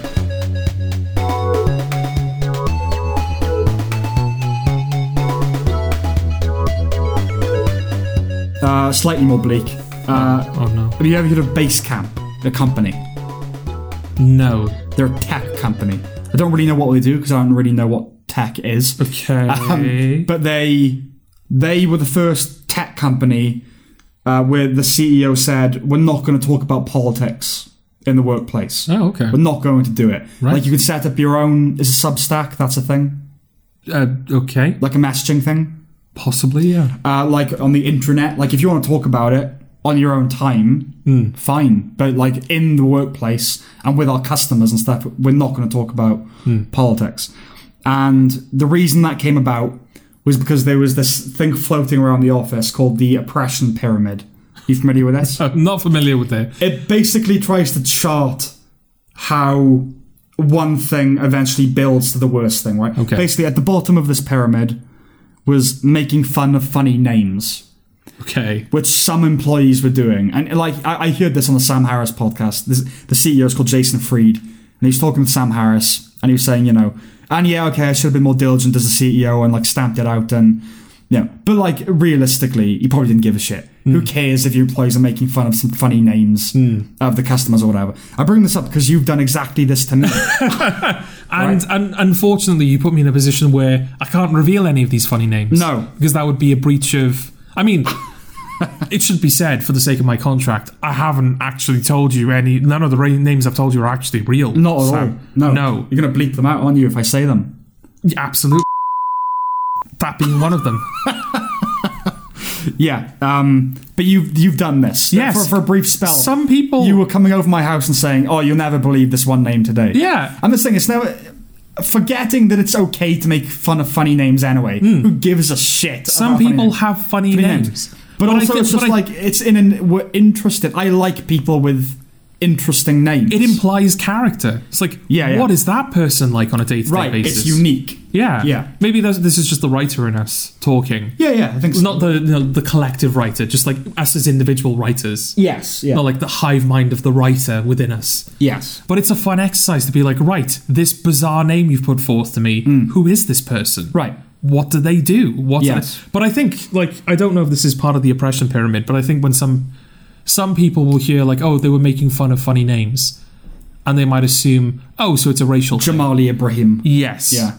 Yeah, oh, you're making fun of a foreign person's name. Yeah. No. No, I imagine it's people, I don't know, called Jiminy Flubbers or something. Yeah, it's going to be funny names just like that, isn't it? People who clearly live in, the same country as you and are of a similar demographic to you. But even they just have really out there names. But even exotic names are funny if you're not of that.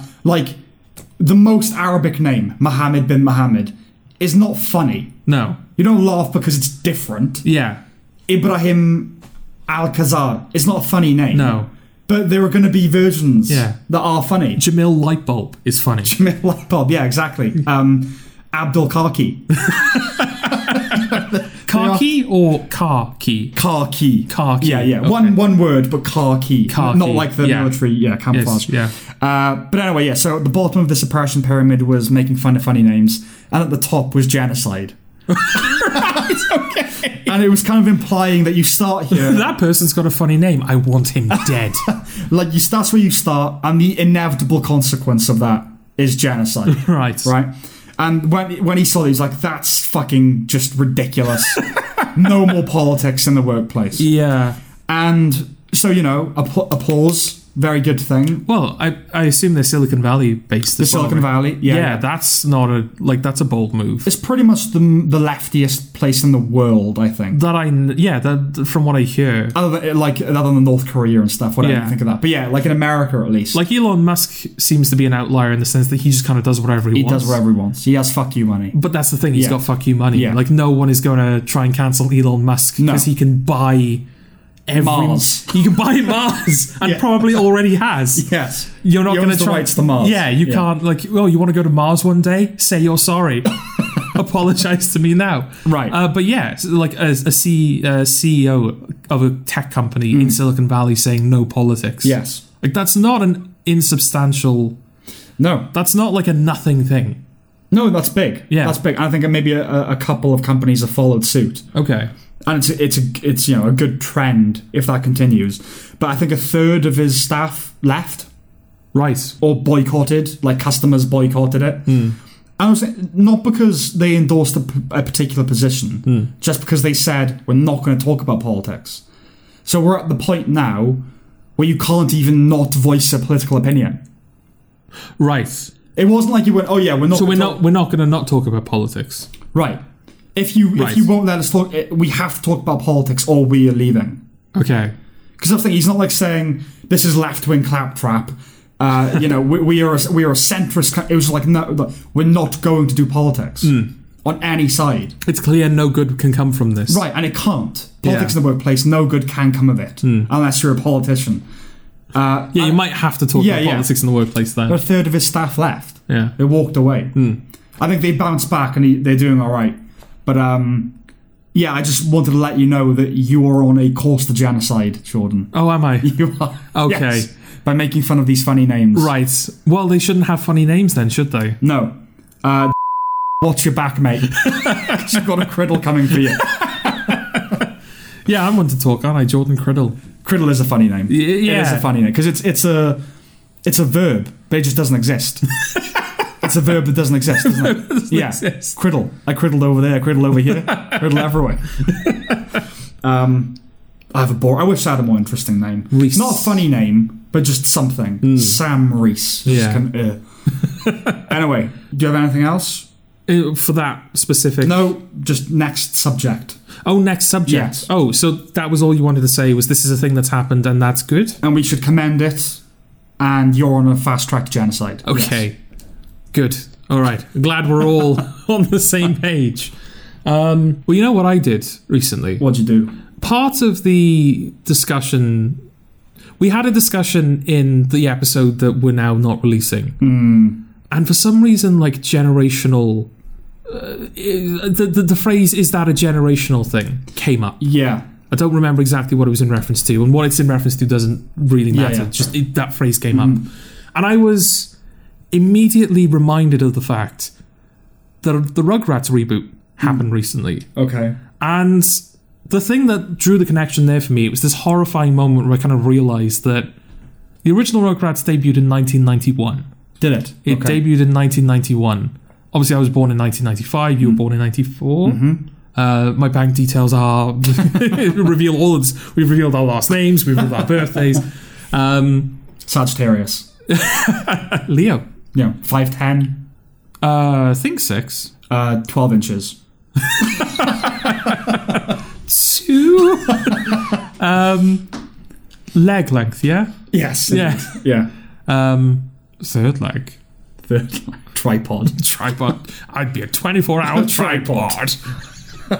That was the IT crowd. If you want to go watch the IT crowd. Yeah, it was released in 1991. I was born after the Rugrats debuted, but it was something that I watched when I was a kid. Yep. Did you watch it when you were a kid? I did indeed, yes. Yes, and I had the horrible realization that if you were a child when the Rugrats was on and you watched the Rugrats as a child, you are now old enough, you could be those babies' parents. Yes. You could be Tommy's parent. Yeah, well, like, of that age, anyway. Like, of a suitable age. Yeah, I don't know exactly how old... Because, like, Stu and Dee Dee, they're in their 40s, right? Well, like in the original, certainly. Yeah. They seem very, right. like... I don't know, like, I imagine that's a deliberate... Unless they actually say it in an episode. Unless, genuinely, we were that young, that they were supposed to be in, like, their late 20s, 30s, and we just didn't... They seem cotton onto it. ageless. They do. I mean, Stu's got, like, the gristle, the stubble... So, like, he seems a bit older. Yeah. But yeah, how the... Like, look at, like, Dee Dee or Stu. How the fuck old are they? Well, because there's a lot of stuff about, like, Stu going through a midlife crisis. He's got that vibe about him, hasn't he? Yes. So I suppose he'd have to be in his 40s, really. Or, maybe. Yeah, late 30s at the earliest. Yeah. Yeah, I don't know how old that generation were when they were having children. Whether they had children later or had them earlier. Yeah, earlier, generally speaking. Like, how old were your parents when they had you? Like, they were in their 30s. Oh, so it's a bit later then. Yeah. My mother was 24, my father was 31. Okay. But I think that was generally common, like early 20s, that sort of thing. Okay.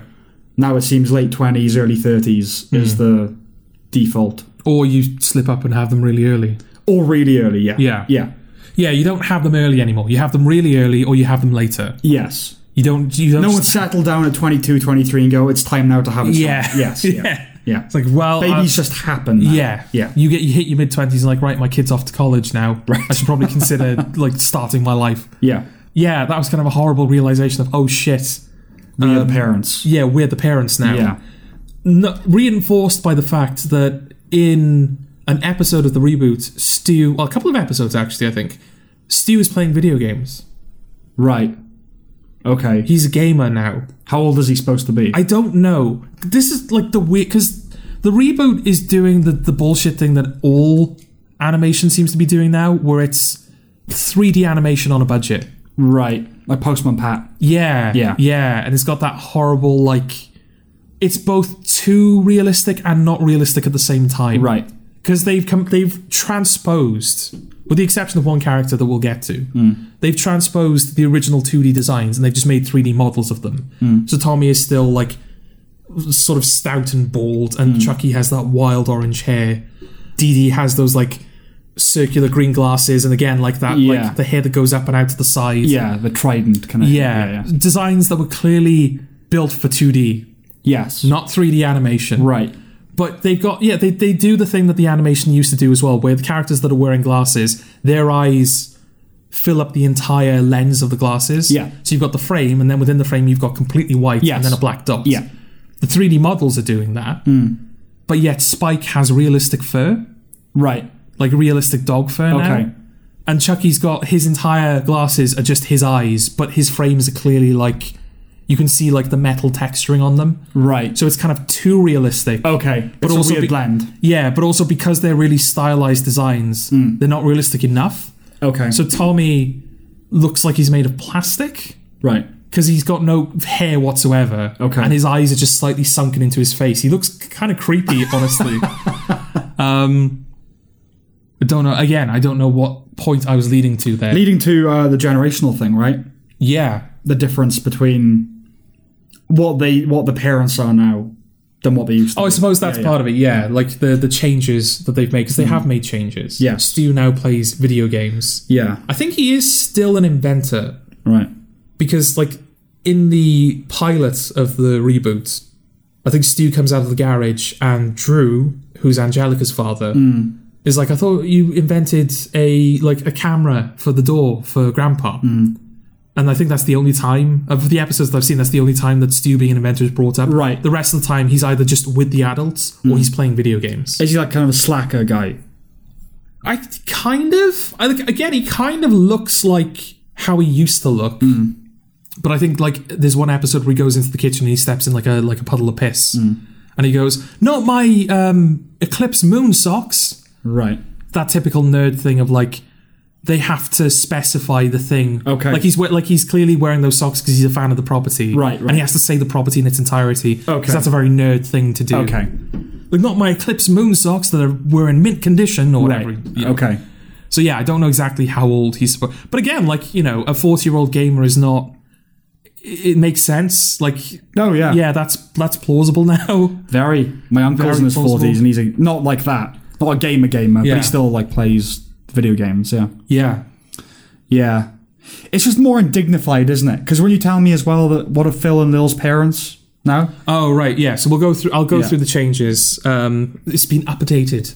Yes. I think I haven't seen any of the marketing around it, so I don't know if there have been proclamations of we're updating it for a modern audience and all that bullshit. Contemporarized. Yeah. But yes, I think Stu is still an inventor that's just been severely backgrounded. Dee Dee was a teacher. Was she? Okay. I think she was a teacher. Right. She now runs an online boutique. Right. From her greenhouse in the garden. Okay. I don't know what Chucky's father's doing. I don't know what he did in the original, in fairness. Coda. Coda? It's probably a coda or something, isn't it? Oh, right, I see what you're saying. No, he's a coda. He comes at the end. Yeah, he's an epilogue. Wow, that's a hell of an insult to someone, isn't it? You're an epilogue, mate. Actually, is that an insult? You're an epilogue. Because you leave, like, you're left with the epilogue. The epilogue is the last thing you... But it's also an afterthought, isn't it? Oh, yes, I suppose. Story's over. Yeah, you don't matter. You're just detail. You're just there. Yeah, no, actually, that's a terrible insult. You're just an epilogue, mate. Yeah. That probably would, I'm just, like, picturing myself just in a situation where it's like, you know, like you've got like a guy in the pub and he's giving you shit. It's like, oh, you starting to fight, mate? You want to fight me? And it's like, you're just an epilogue, mate. What? You having a go at me? Yeah. Yeah, so I don't know what Chucky's father is doing. Angelica's mother used to be a CEO of like a company. Now she's a council person. A council person? Not a councilwoman. She is a council person. Oh, right, okay. She is on the council. Right. Yes. Okay. Well, all right. All right? I mean, the whole council person thing is silly, but that's timeless, really, isn't it? Yeah, I just don't know why... Why bother changing it? Why... Surely you... Like, oh, a female CEO will foreground that. But they took that position away from her? Maybe a female in politics now is more... But I think she's basically just the mayor's lackey. She's kind of... From, like, the one episode I've seen her in, she seems to be waiting hand on foot to the mayor. Which, admittedly, we've never met, so I don't know whether the mayor's, like, a guy or a girl. Okay. But yeah, CEO is like, she's the boss. She runs her own company. She is the shit. But now she's just, like, some lackey on the council.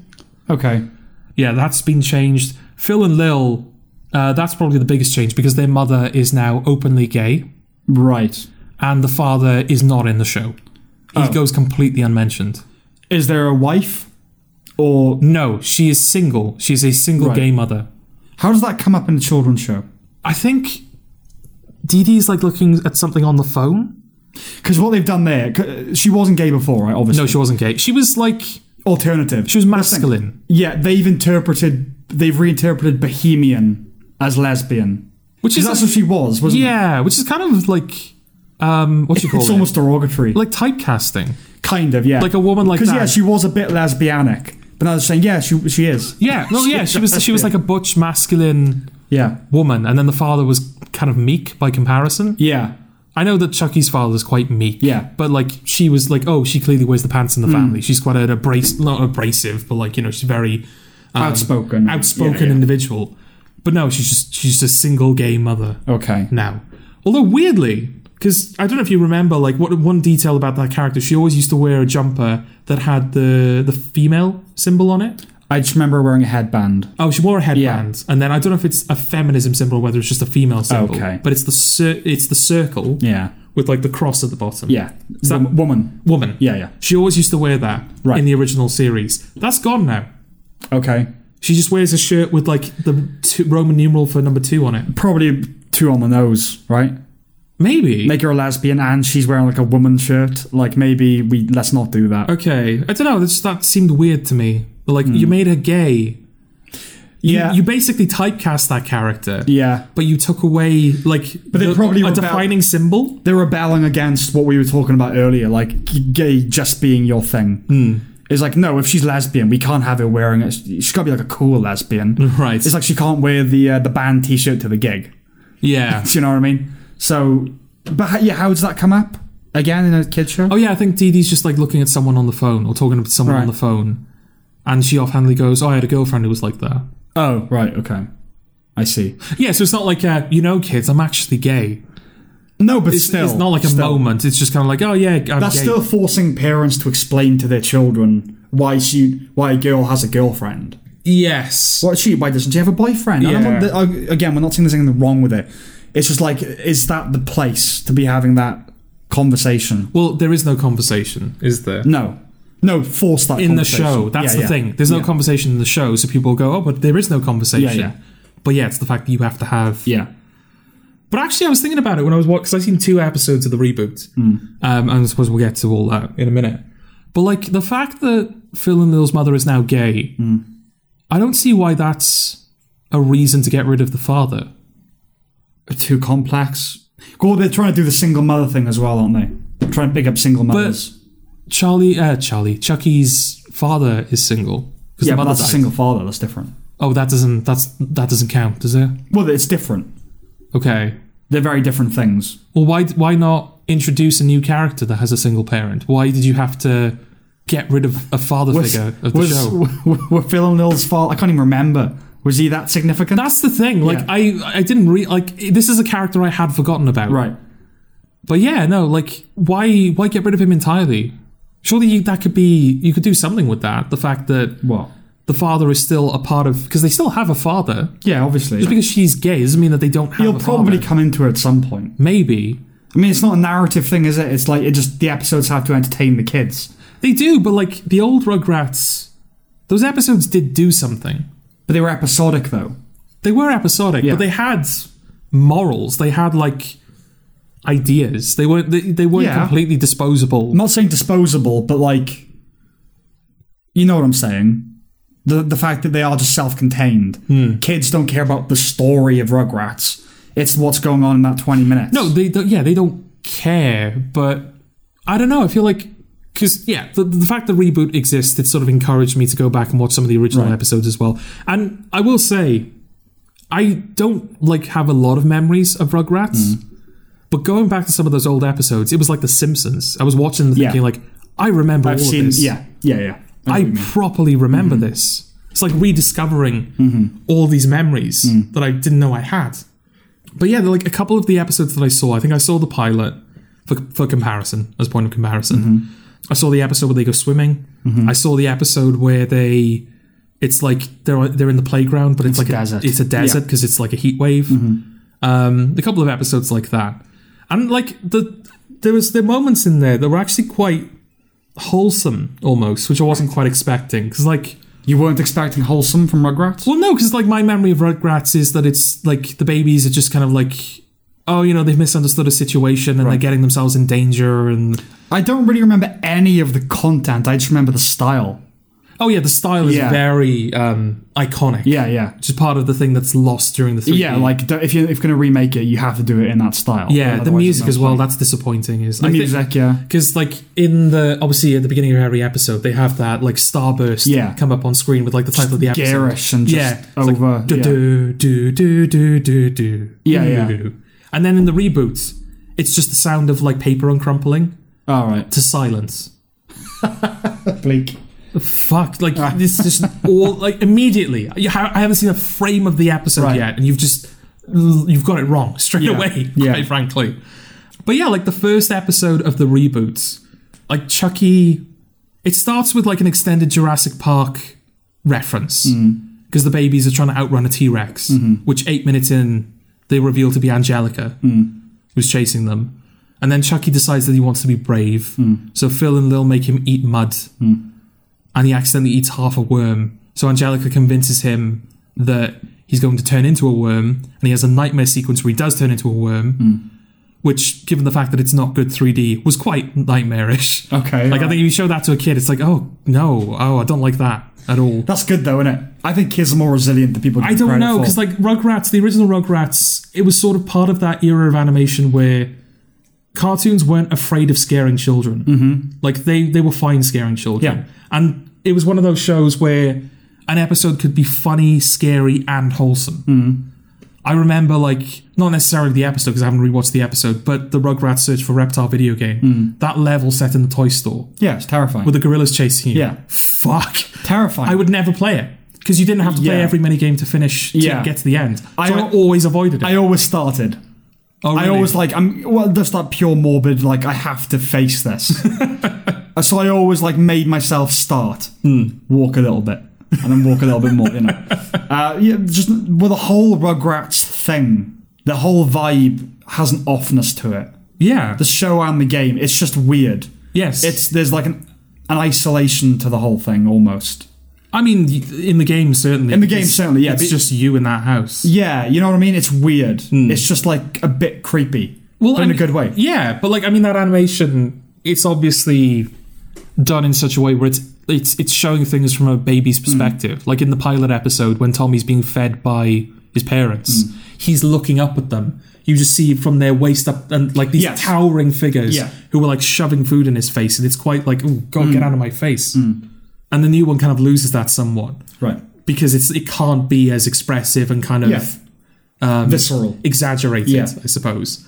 But yeah, when Angelica is like a crow and she's trying to eat Chucky, who's become a worm, it's like that uncanny 3D animation. Right. So it's not like good scary. Right. It's sort of like creepy scary. Okay. Which, I don't know. Like, there's a difference between like good scary and bad scary. I would say this is kind of like on the...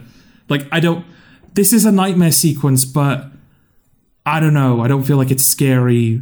I don't think it's like scary correctly. Well, if it's a nightmare sequence and it is scary, it's doing something, isn't it? I suppose. Yeah. I don't know. I didn't. Okay, like fair it. enough. But yeah, he has a nightmare where he turns into a worm. So then I think they decide through some like weird logic, they decide they have to go to the park to get a dinosaur tooth so that Chucky can wish on the dinosaur tooth to not turn into a worm. Okay. And because he was never going to turn into a worm, they think it works. And that's like the 40-minute pilot of the Rugrats reboots. In the reboot of the original show, it's Tommy's first birthday. So, like, all of the characters coming over one by one, and you get to meet everyone. It's very, like, clean framing device to introduce all the characters to the show. And the plot is the babies want to eat dog food. Right. Because Tommy sees a commercial where this specific brand of dog food, it's like, oh, this will make your dog faster and better, and, you know. And they get this idea, they're like, oh, dogs have the best life ever. Right. They get to pee where they want. They get to sleep in the flower bed. Everybody loves them. I want to turn into a dog. Let's eat the dog food. Okay. So the whole episode is just them trying to eat the dog food. Okay. And it's like, it's very simple.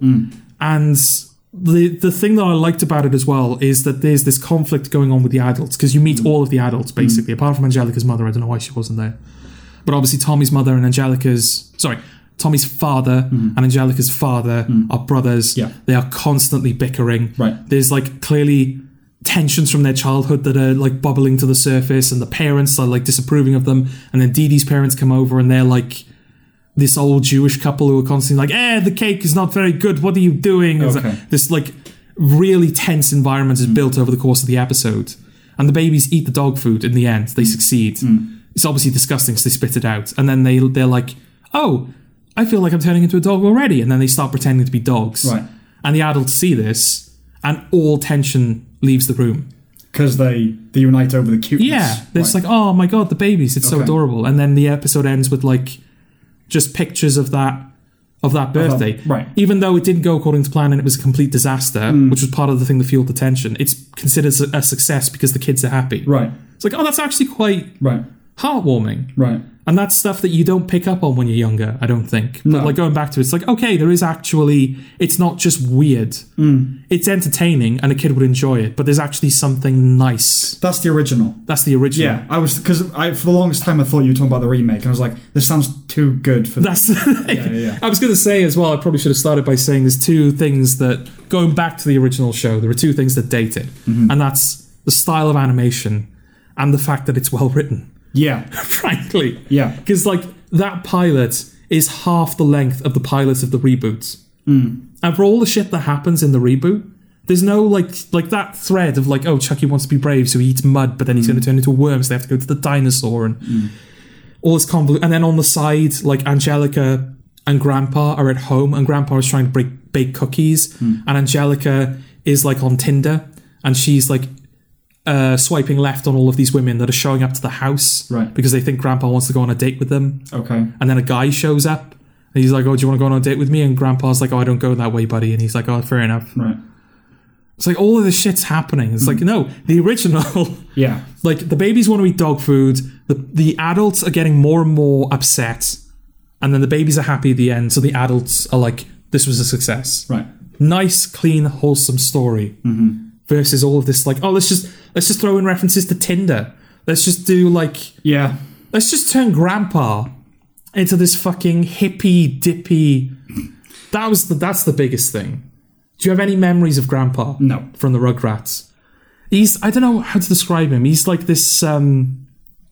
He's one of those, like, back in my day, we had to walk 15 miles before someone showed us some respect. He's curmudgeonly. He's a curmudgeoned old man who, like, he did everything when he was younger, and he was in the war, and, like, I think his sons are kind of like, oh, Grandpa, you're just, you're just a crazy old man. But the kids genuinely love him. Yeah. Because he is so affectionate towards them. Well, he's Grandpa. And he's a grandpa and he adores them. But yeah, he's this old curmudgeon who's kind of like, I'm going to take my teeth out to eat that potato salad. And like, don't take your teeth out. I was like, I'll do what I want. Right, okay. He's one of those guys. Now in the reboot, he's like this, but babies, find your inner peace while I make you some cookies. Right. Like, what the fuck is this guy? Well, he's got like a ponytail, like a plaited ponytail. He's from the 60s, that's why. Yeah. Yeah. But, rather than the 40s and the, But that's the thing, like every other character, with the exception of like their occupations are different, and Stu now plays video games. Most characters seem to have made the transition without losing too much. I will say the babies, I don't like the designs of some of the babies. I think Tommy in particular does look really creepy. Right. Angelica works quite well, actually. Okay. Whenever she's on screen, it works. Right. Her animation just seems better. I don't know why, but she just seems to work. Pigtails. Possibly, yeah. So somehow she's more expressive. But why is it the babies, the transition is almost flawless, because the impressions, because I don't know if all of the babies have their original voice actors back. Right. Well, some do they? Yeah, some of the original cast did return. Right. I think most of the surviving cast members returned. But some people are doing the impressions, and with the babies in particular, the impressions are flawless. I can't tell if they're impersonators or the real people. Okay. So credit for that, I suppose.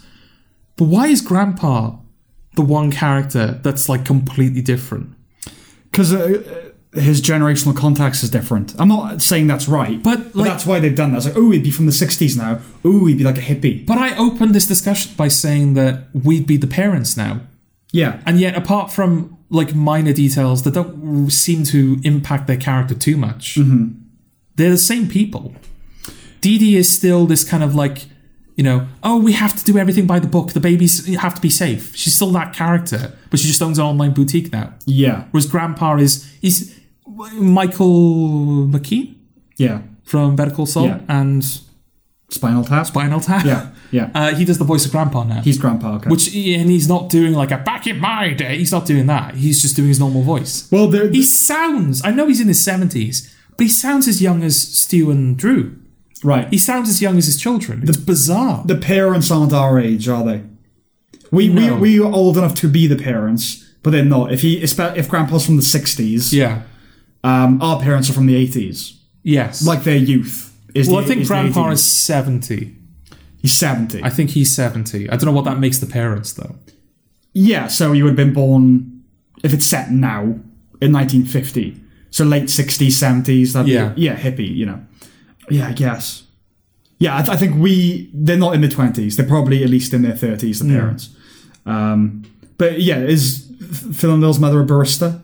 Oh yeah, she's a barista. Yeah. I don't know what her original occupation was, or even if she had one. Like, she might not have been important enough for they give her a job for them to do stories about her. But yeah, like we meet her in the park, but then like it goes to the coffee shop where she works, and she's like, "I got a coffee here for Gen Z," and then somebody comes up and takes a selfie with the coffee. Okay, there's I think I cried. There's a kind of rejection of timelessness that shows have now. Where inventor is an archaic job. It was an archaic job in 1991. No one goes by the job inventor. That's from the 30s and 40s and 50s. Yeah.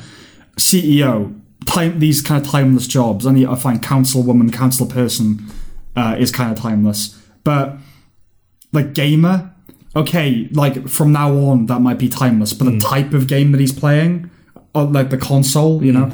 Well, I think. It looked like he was using an Xbox controller. Yeah, okay, yeah. But like the game he was playing, it looked kind of like a pixelated 80s kind of game. Like maybe 90s. Sort of like that very early 3D graphics where it was still kind of like pixely, and like Doom kind of. So yeah, you got that. The barista, obviously, barista's been around for a long time, but that's especially now chic coffee houses and stuff. It's just going to age. Unlike taking the selfie and Tinder and all that, it's just like. Our generation is just wholly less dignified, I think. Like those jobs, they don't have the gravitas of inventor. No. Yeah. And they could have kept that. You don't need to be fiercely relevant. No. Because it dates you. It does date you. But like all of the facets of Rugrats. Yeah. The original Rugrats now. Dee Dee was a teacher. Mm-hmm. We have teachers now. Yeah. Stu was an inventor. Like, okay, maybe that seems a bit... I mean, it's still a job. It's like no one goes by that. No one goes by inventor, but I don't know. There's a parallel there to be drawn between, like, an artist. Like, an artist they'll like do the thing at university and then they won't get a proper job. They'll work in like coffee houses or part-time work because they're like, no, I'm going to be an inventor. That's all I'm going to be. And this is a similar thing with artists. Like, no, I'm going to be. Well, artist is a vague term, is the thing. Yeah. But like an artist. What does that mean? But an actor will be like, oh, I'll take up smaller menial jobs so that if an acting gig comes along, I'll be available for it because that's my career. I'm not going to get a job in tech or whatever because I don't want a career. Acting is my career. Yes. So there's a parallel. Like even though it would be inventor, the fact that he's struggling and the fact that he's like, oh, I'm making all these inventions because one day I'll be a famous inventor.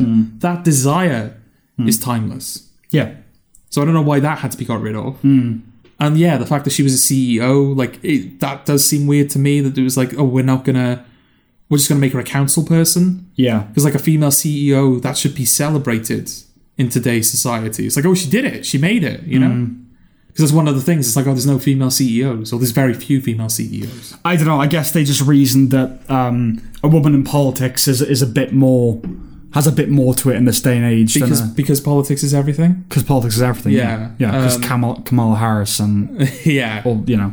Yeah, exactly. Nancy Pelosi and that. But yeah, like, for all of that stuff that supposedly dated, and obviously the phones they were using were of the time, and the TV sets were of the time, the stories are not dated at all. No. The swimming pool episode, they take the baby swimming, right? For the first time. And the story is that Stu used to be this great swimmer. Right. But he went on like the high diving board and he bottled it basically. So now he's kind of afraid to do it again. Okay. but he gets overly confident and decides to go up for the high dive once again. And once again, he bottles it. He can't go up, he can't go down. Right. There's kind of a funny sequence where it's like he goes up, the lifeguard goes up to help him, and he's like, "Come on, buddy, let's come down with me." He goes, "Stand back, I'll do it." Right. And everyone at the bottom of the on the pool level is like encouraging him to jump. He's like, "Stay back," and the lifeguard's going, "Don't do anything drastic," and everyone's going, "Jump, jump." So it's a funny little moment. Yeah. But the babies, through their kind of like twisted logic, they've determined that the swimming pool is actually a giant potty. Right. And they're trying to flush the giant potty. And they think they have to do that by jumping on the diving board, the small diving board. Right. And they do that. Stu sees that they're doing that, and he sees that Tommy falls off and is about to fall into the pool. So Stu conquers his fears in order to save his child. That's not like ignore like the context of these characters. The stories that they were being put into are timeless. Yes. So I don't see why all of this modernization was necessary. It's like, oh no, DD has to be an online boutique. Well, it's just to justify having a reboot, isn't it? We've got to change something. That's it. I mean, that's all there is. Like, it's not a good idea, but like, there needs to be something in the pitch. This is how it's going to be updated. It's going to be blah, blah, blah. Yeah. Because we're just going to do Rugrats. It's just going to be Rugrats again. Yeah. Although I didn't actually finish explaining the differences, because apart, like, Phil and Lil's father is gone, but there are also some other characters that are gone. Right. Including Dill. Right. He comes along later, though, doesn't he? Yeah, in the show he comes along a lot later. But they got rid of Dill, and they've also got rid of Kimmy and Kira. Can't remember them. Kira, they're the ones that are introduced in Rugrats in Paris. Okay. Kira is Chucky's stepmother. Yeah. And Kimmy is his stepsister. Yeah. Who are of East Asian descent. Yes. And they're not in the show anymore. Yet. Who knows?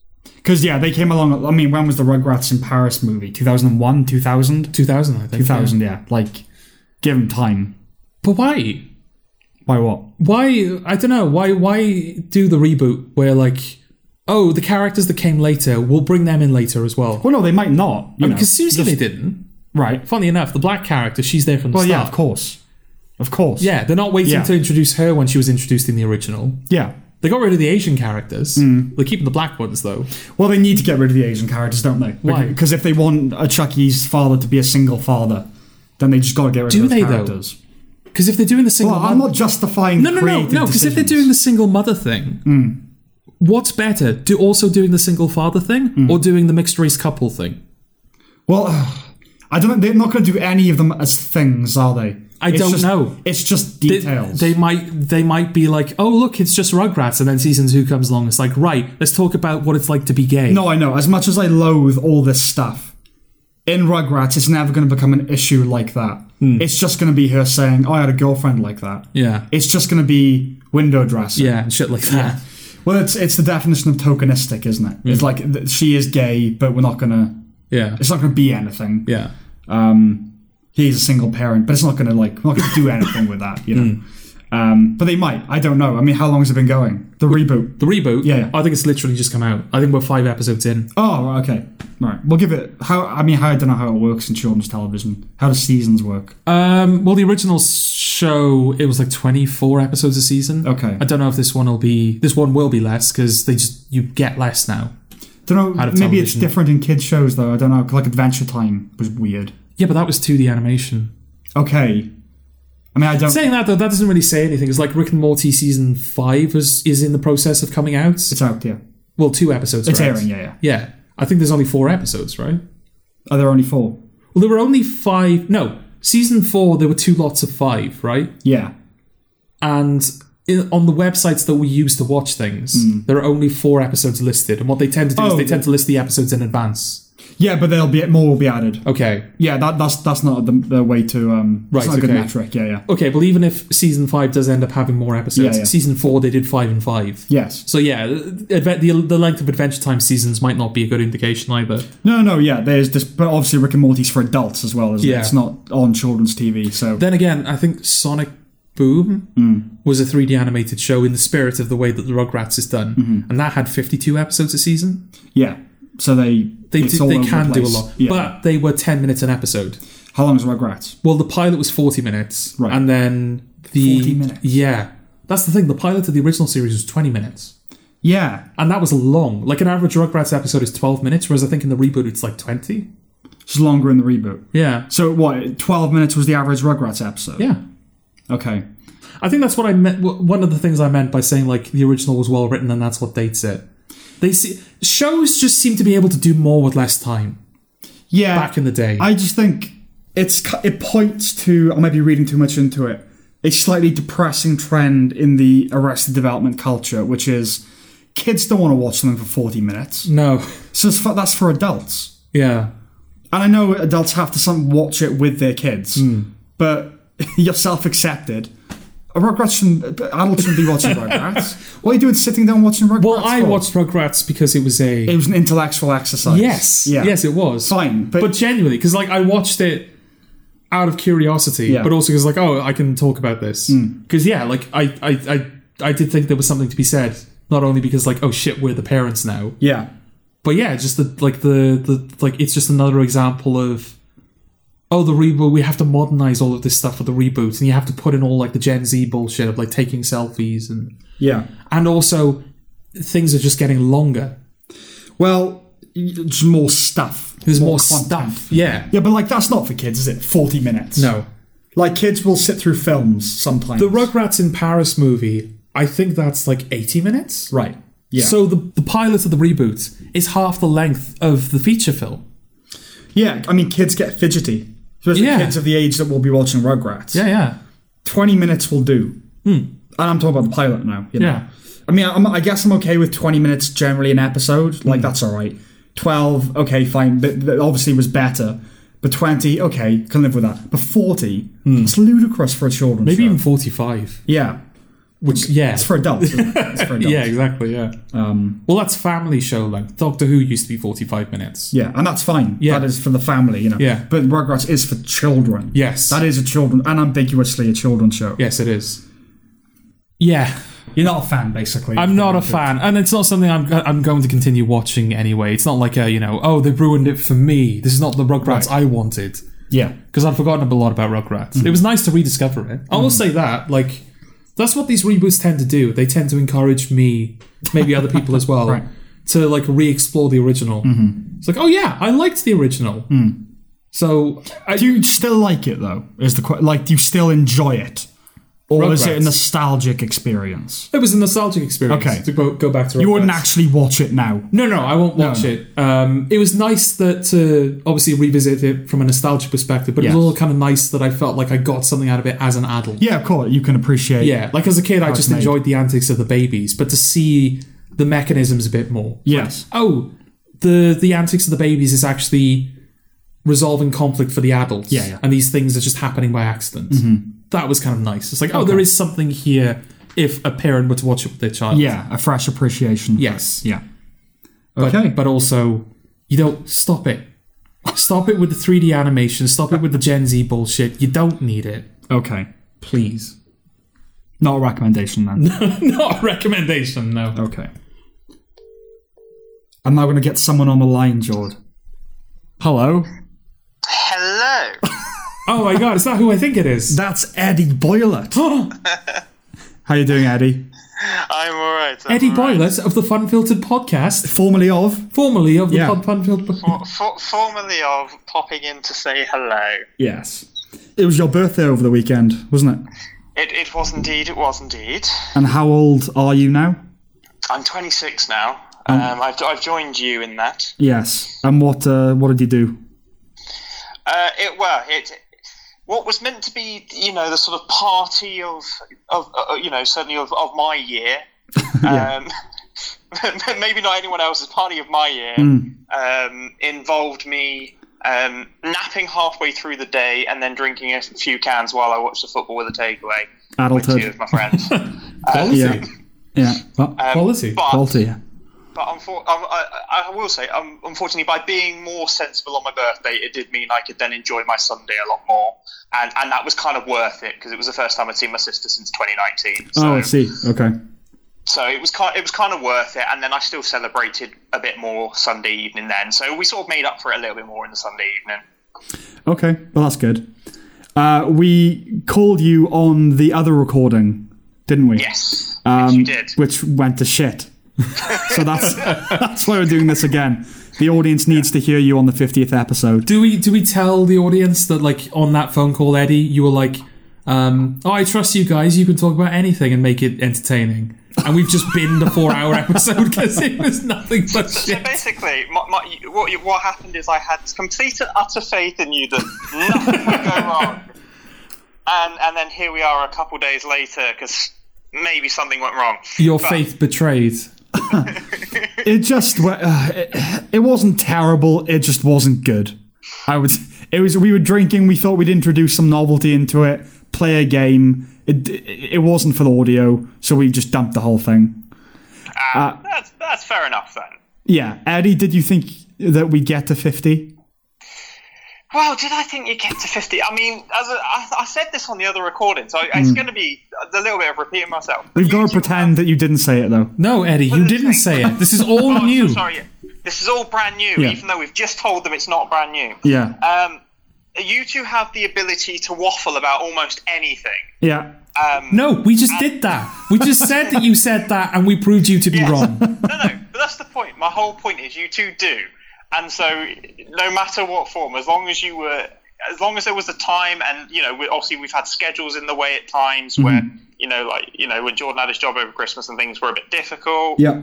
But no matter what, you were still always going to make it work and do it in some way, shape, or form. And that was the point. Is even if you were doing the sort of fun-offs or whatnot, it was always going to get there in some capacity. So yes, I did believe. Well, that warms my heart to have that kind of thing. Did you think we'd get to 50? Well, yeah, you're not going to stop, are you? Yeah, too lazy to stop. Tedious commitment. So are you just generally better now, Eddie? We're improving. We're not. Okay. We're not fully there yet. That last week was a good week for. Obviously, I won't have explained this anymore. Okay.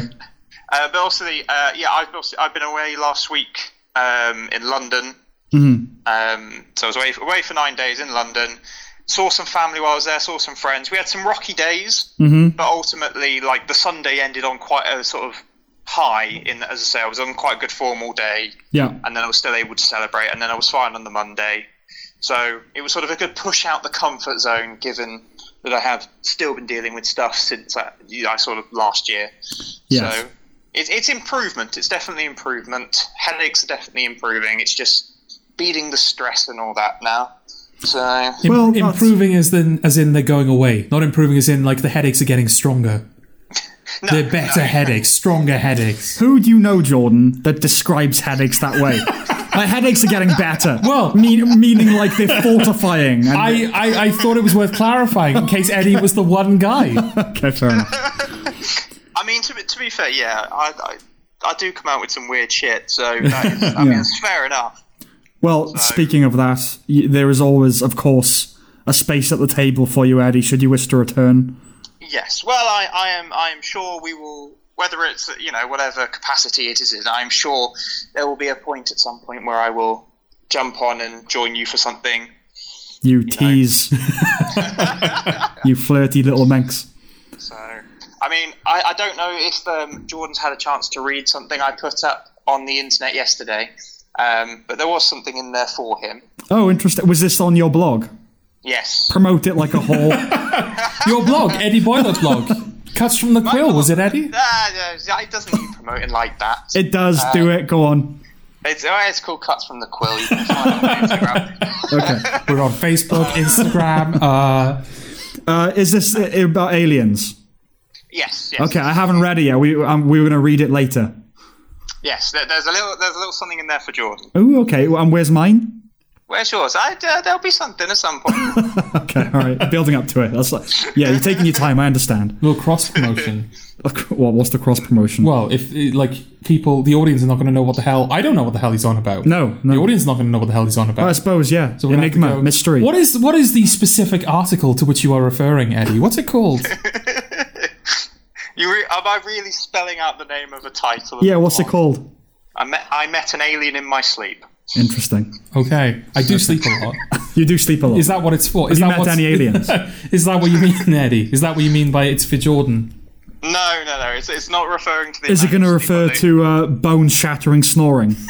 No, it's not. It's not. Is that what it is? They think that they met an alien in their sleep because they mistook the snoring for the sounds of UFOs. Is it about two well-meaning guys trying to pull their friend off a fucking couch? By literally pouring water in his ear. It's not about this. Okay, all right. Well, we'll find it. What I will say is there's a reference in there, as I say, it's for Jordan, and I wrote this particular thing after listening to an episode of the podcast. Ooh. So it comes from So it could be any one of my mad conspiracy theories. We're building a... Oh, it's going to be about the moon, isn't it? My prediction is about the moon getting bigger. Is the moon made of chocolate orange, Eddie? Is that what it is?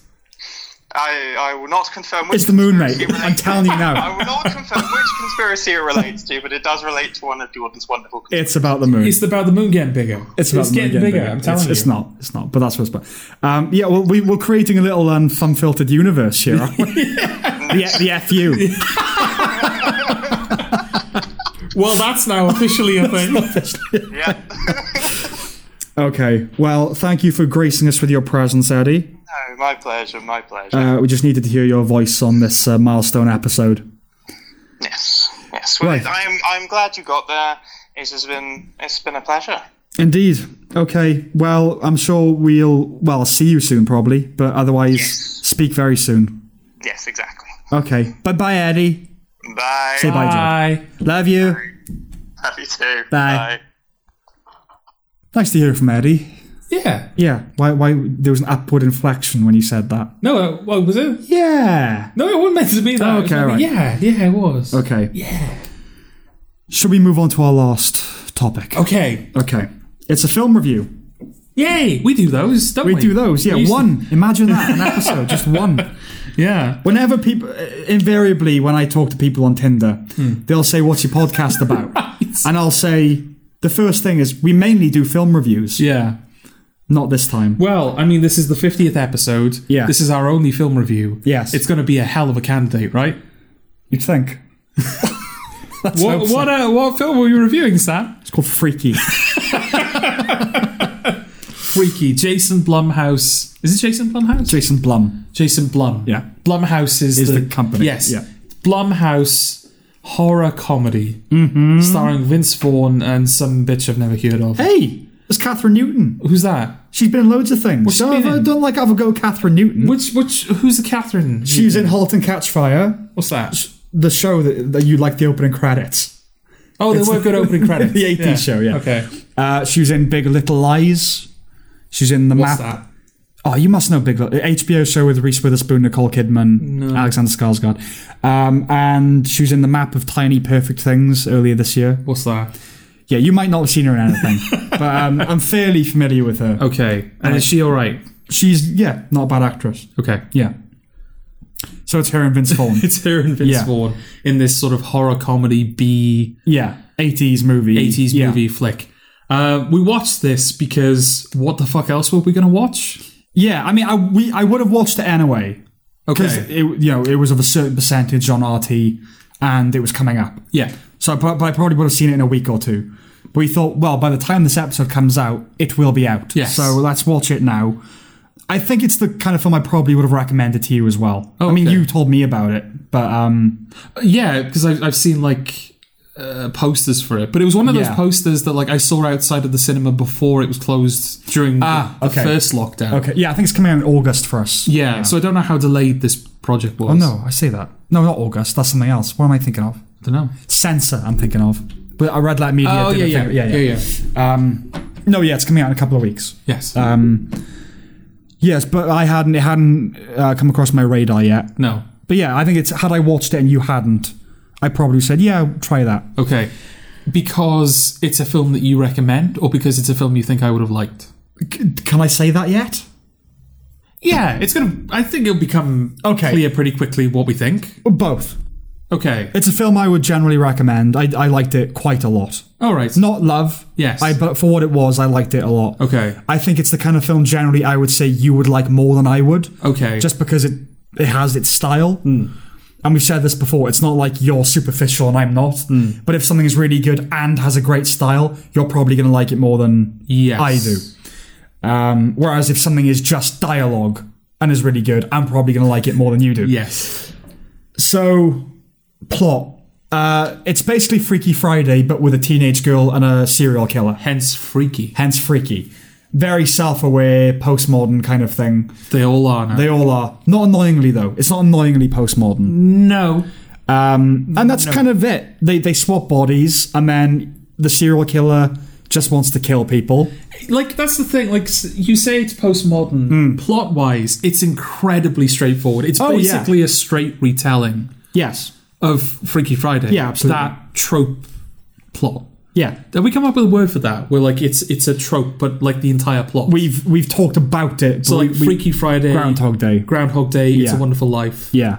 They're tropes, but the entire film is the trope. The plot is the trope. Yeah. Is there a word for that? There might well be. Okay. If not, stay tuned. Future episodes. Okay. Yeah. All right. Like, it's sort of the details that are kind of postmodern-y. As you say, the serial killer just wants to kill. Just wants to kill, like, the fact that... No tragic backstory, nothing drives him or motivates him. No, he's a force of nature. Yes, he just kills. He just kills. It's set on Friday the 13th. Yeah. I like, though, because when the film starts, the thing comes up, the... Not quite title card, but it says Wednesday the 11th. Yes. Like, well, I know where this is going then. Yeah. Instantly you think that. Yeah. And then it's Thursday the 12th. And it does come up, doesn't it? Friday the 13th. Yeah. Okay. I kind of liked it if they hadn't done that. I like the idea of you get Wednesday the 11th, Thursday the 12th, and you were left to fill in the pieces. Yeah. But anyway, set on Friday the 13th, high school. She's got one friend who's gay, one friend who's black, and it's postmodern in ways like when they're running from the killer. He says, I'm gay, you're black, we're dead. Yeah. Like there's a kind of self-awareness about the film they're in. Yeah, that's sort of the plot. And then, like, she has till midnight to get them back in their original bodies. Yes. That's the film. That is the film. That is the film. That is just straight up the film. Yeah, I liked it. Did you like it? I'm not sure. You're not sure if you liked it? I'm not sure. I don't think it's a kind of film that you can be unsure whether you liked it or not. Why? Well, I don't know. It is what it is. Like, you either like it or you don't. It is what it is, Yeah. and I saw it for what it was, but I don't know if I like what it was. Okay. What didn't you like about it? Well, I didn't laugh. Okay. That's probably one of the things. I didn't find it funny. Okay. There was like one moment where the gay character, to cover up what's actually going on, the gay character pretends to come out to his mother as straight. Yes. That was the one moment She I was says you're a lot of things, but straight doesn't. yeah, that was like, okay, that's a cute moment.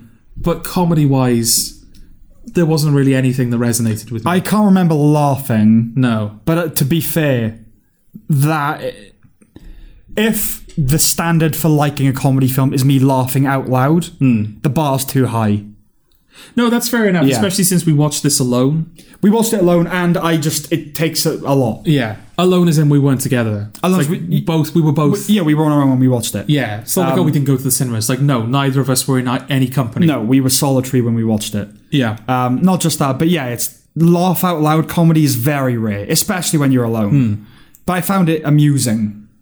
Okay. Again, for what it was, I recognise that it was trying to be funny. Okay. I don't mean that to sound as, like, snarky. It does. It does sound snarky. No, I didn't mean like, Yeah. oh, well, I knew it was being funny, but Right. it just wasn't. It's like, no, I know it's trying to be a comedy. I'm not finding... Yeah. There's a lot of Gen Z-isms Right. in there. Yeah. Enough that I think maybe that's part of the joke. Right. Just like what the opening line, one of the opening lines of the film is like, they're talking about the killer. And he's like, oh, I don't know exactly what the line is, but it's something like, how is he so violent?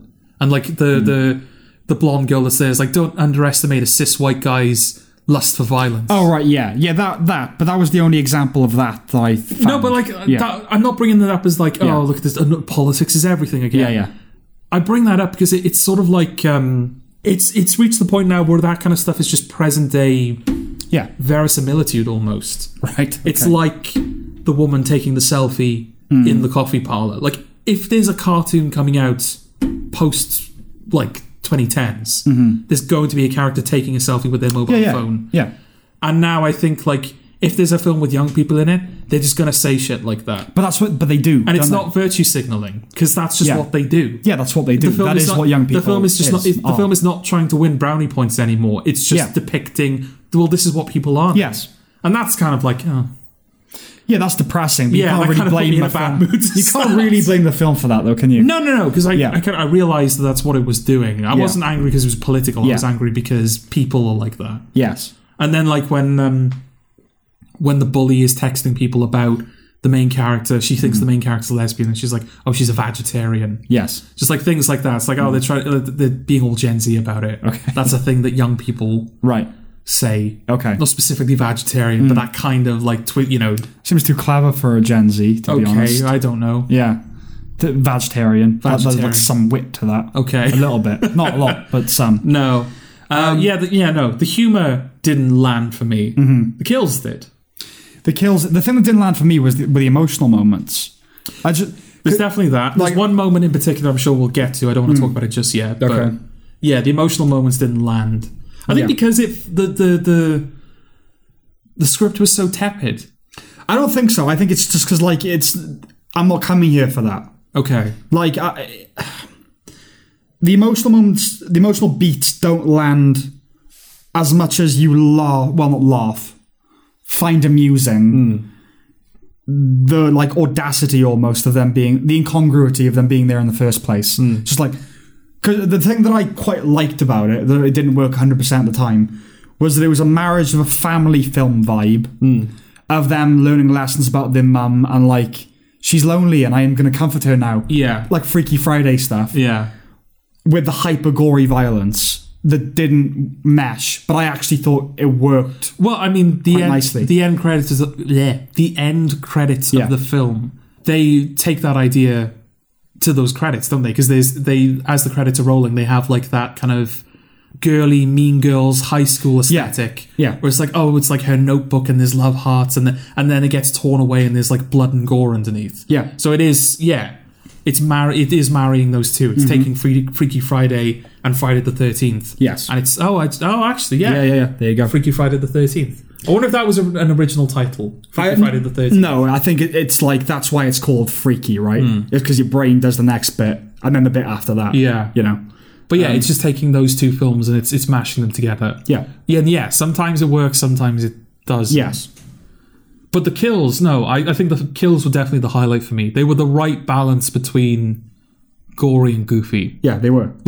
In the opening sequence where he breaks the tennis racket in half and impales it on either side of the guy's head. Yeah. That's a fun kill. Well, because I was thinking that opening sequence, the 4 teenagers are killed and all killed in quite inventive ways. Yeah. I enjoyed it, but I thought, I don't want it to be this. Because, my thing is trying too hard to do the stylized action violence thing. It just winds me up a little bit. Yeah. But it didn't do enough of it to do. It was because when it happens, I'm enjoying it. When she kills the teacher. Yeah. And okay, that's good. Yeah. That's good. What kind of, maybe this is just a cultural thing, because obviously we went to school in the UK, we live in the UK. What the fuck school has a cryo chamber in it? Yeah, I don't know about I don't know about a cryo chamber. Yeah. I don't know what's going on there. No. Yeah, what was that? I don't know. It was cryo athletics. Right. So I don't know if they go in there, it's like an ice bath. Yeah, I mean, I guess a kid takes a knife into a school, they can do a lot of damage, but I just don't see them being able to have a thing where you can lock someone in, turn temperature all the way down, and it freezes them. Yeah, I mean that was fun when she goes in and checks the girl and she falls over and shatters. Yeah, that's fun. Yeah, but why the fuck do you have a cryo chamber? Yeah, exactly what I'm saying. Yeah, but no, actually, you mentioned bringing the knife to school. I didn't even think of that. Well, it's an American high school. Yeah, it'd be metal detectors and shit. Right? Not every high school has Not every high school. Yeah. Okay. I think you tend to find that, I could be wrong, more in inner city. Right. This is the suburbs, isn't it? I don't know, obviously school shootings and stuff don't discriminate. Where was 8th grade set?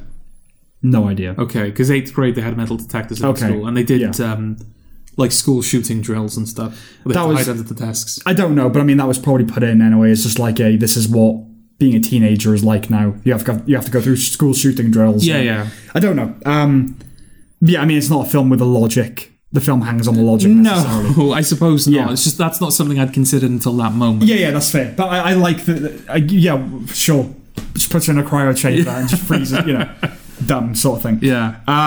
But that's I think that one stands out to me because all of the other kills are plausible. I guess. Yeah. Like, they're implausible to some degree. Like, a tennis racket probably wouldn't do that much damage. No. But it's feasible that a tennis racket be there for him to use. Yeah. It's feasible that there be, like, a buzzsaw in the workshop. It wouldn't cut the guy in half as quickly and cleanly as it did. No. But the fact it's there is fine. Yes. But the cryo chamber, that's a bit of a push for me. Oh, yeah, it was insane. Yeah. Yeah. I suppose, like, that when the film settled on a certain level, I knew, like, well, you're not going to love this film. So just enjoy it for what it is. So things like that were ludicrous didn't detract from the experience. Like, oh, whatever. Okay. It was just meant to be fun. Like, do whatever you can as long as it's fun. Yeah, that's fine. Yeah. And the film didn't... That's the one moment it was a danger. It was the danger that would cross the line. But there is a danger there, isn't there? If you're in that mindset of like, oh, it doesn't matter if it's slightly ludicrous, let's have fun. The film can push it too far. It depends. Like, there are some comedies that make no sense and don't try to make sense, but like, as long as you're laughing, does it matter? I think it's context dependent. But like, the best thing about the film for me was Vince Vaughn. I really liked Vince Vaughn in it. Yeah. It's been a while. It's nice to see him having fun. Yeah, because he kind of made that move from the crappy comedies into he did True Detective, and then after that he did Dragged Across Concrete and Brawl in Cell Block 99. Yeah, kind of exploitation-y sort of films that were hyper-violent but with a postmodern edge. But he's kind of playing straight in those. He's the big guy and he's strong and in this, it's a comedy performance. Yeah. And because he spends most of the film pretending to be a teenage girl. And he actually does it quite well, I thought. It's not Jack Black in Jumanji. No. But it's similar enough in the sense that, like, I believe that he's a teenage girl. Yeah. I thought it was better than Jack Black in Jumanji. Oh, I don't know. I'm not a fan of Jumanji in particularly, but because that's Jack Black is playing the most shallow, vapid teenage girl. Yes. Oh my God. And I like the Vince Vaughn was a little bit more subtle. It was just girly. Yeah. He ran slightly effeminately. Yeah. It wasn't that hyper, oh my God. It wasn't that. He was just being a girl. And I thought he was quite good at it. I was like, oh, it's good. It's like you're not dead inside, Vince Vaughn, as I thought you might be. Yeah. After having to do all those comedies and then you're all right. You're having fun, you know? Yeah, so I like that. Yeah, inventive deaths, like you said. I like the high schoolers looked like high schoolers, which you don't often get. Yeah, they did. Yeah. I don't know how old the high schoolers are. They're probably all older, but they looked... Because they're short. You don't get, like, the really tall jocks and stuff. Like, they're all quite short. Yes. Her crush, was it Booker? Is that his name? Oh, yeah. He's a fucking weirdo. Because here's the thing. Like, there's a scene where, he finds out that she's in love with him, but in this moment she's trapped in the body of Vince Vaughn. And then they kiss. He's like, you're still you, I'll kiss you, sort of thing. No teenage boy is that unshallow. It's just like, that's obviously, that is the definition of pansexual. This is the scene that I was talking about. Right. Where, Vince Vaughn and that guy, presumably 18-year-old guy, make out in a car. Yeah. So, is this funny? Is this heartwarming? Oh, it's weird, isn't it? It's weird. Yeah. I don't know. It was weirder than anything else in the film. It's meant to be uncomfortably funny. I didn't think it was uncomfortable on any level beyond that. It was meant to be awkward. Like, oh, Vince Vaughn is making out with this young guy. He's not 18, is he? I mean, the character is, but he's probably in his 20s. No, I'm talking about it in the context of the story. It's just meant to be a bit like, ugh. Like, why are they doing that? But, like, in the reality of it, that kid's a weirdo. I don't care. Like, he's just found out that she's in love with him and he's had a crush on her or whatever. You still wouldn't make out with her, Especially if you knew that her body looked like what it does. Sure. Yeah, exactly. Let's not brush over that. But she's hot. This is a rather attractive woman. Yeah, she's hot. She's a blonde horror girl. She is. Yeah. This needs to stop. What? Attractive women... are not introverted. They don't exist, and if they do... They're rare. Where are they? Well, because the thing is, Give me their numbers. Where are they? She's supposed to be kind of frumpy. Is she? Like, she's hot, right? Yeah. But like the whole idea is that she's not one of the hot girls. Oh, I found that funny, and I'm not sure whether it was intentional or not. The moment Vince Vaughn takes over her body, she suddenly has this really cool fashion sense. Yeah. Yeah. Yeah, well, that's the thing. She goes to school dressed like a bad bitch. That's the whole thing. Yeah. Like, even though Vince Vaughn, the character now, he's just wearing, like, black clothing, and he's just, like, comfortable clothes to kill in. Yeah. And then he takes over this teenage girl's body, and all of a sudden he's wearing, like, he's got great fashion tight sense. jeans and, like, leather jacket. I mean, like, again, like, you know, if you're just rolling with the film, then whatever. But, like, surely he would just pick comfortable clothes to kill in, like he usually wears. I don't think so. This is one of my problems with the film. Vince Vaughn really good, and obviously you spend more time with him than you do with her. For what she has to do, she does fine. Yeah, just look menacing and kind of dead-eyed, and just that's it. Because there's no character; it's just the killer. Yeah, I wish they'd done a little bit more with her, because there are moments like when she calls people cunt and all that sort of thing. And it's like the idea of like a serial killer who's obviously incredibly warped and now being in a teenage girl's body. You could do some really weird shit with that I wish they had, like him messing with her and like fucking guys and stuff, because he would get off on it because he's a fucking creepy sexual weirdo. Like, I'm going to get you pregnant. But if not that necessarily, just like the experiential, I'm a girl. I wonder what it's like to like finger. Not that I wanted to see that. No. But you know what I mean? Like, a character that disturbed, not just dressing like a bad. Maybe they thought it's too mainstream to go that weird with it. But that would have been nice to see a little bit more disturbing. Yeah, like fair enough. Especially since he's just portrayed as this silent psychopath. Yeah. But then in the final scene, spoilers. Yeah. Where they return to their normal bodies. He's like monologuing at her at the end. He's sadistic. Yeah. He's sadistic. It's like, okay, this character hasn't had a character until this moment. Yeah. I know he needs a character now. Yeah. But it's a shame that you didn't give him anything to do, / her anything to do. Yes. Prior to this. It would have been, rather than just like dressing up, because that's the thing. I'm okay with that he would have seen her wardrobe and kind of, but not necessarily just dressing up as, because here's the thing. Originally, she's supposed to be not hot, then just like a bit frumpy and wearing like clothes that aren't hip. You know, she's wearing like oldest clothes and she's a bit like alternative, and they're the outcast group, like one gay, one black. And she writes poetry and that sort of thing. But that's the cliche in American movies, is that there are these stunningly beautiful girls that write poetry, and the social outcast, that don't exist. Yeah, it is a cliche and it needs to stop. Because it is frustrating. It depresses me that these women aren't real. I know. They are real, but they're incredibly rare. Well, so introduce me to one. Well, I don't know any. Mate, think if I knew it. Someone, please introduce me to one, because I need to, I have questions.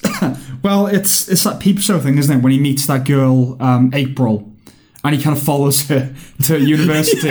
And then there's that inner monologue bit where he says, he might just actually say it, she has the twin virtues of low self-esteem and beauty. Like, she can't know that she's beautiful. I can't let her know, otherwise I'll never have her. Sort of thing. Yeah, they are rare. They're out there, but they're rare. But it's like that trope, isn't it, of films about women being in love with these beastly men because they have a curse on, like Beauty and the Beast kind of thing. Yeah. But it's literally just like a really attractive guy, but he's got like a weird tattoo or a scar. Yeah. It's just like, come on. Yeah.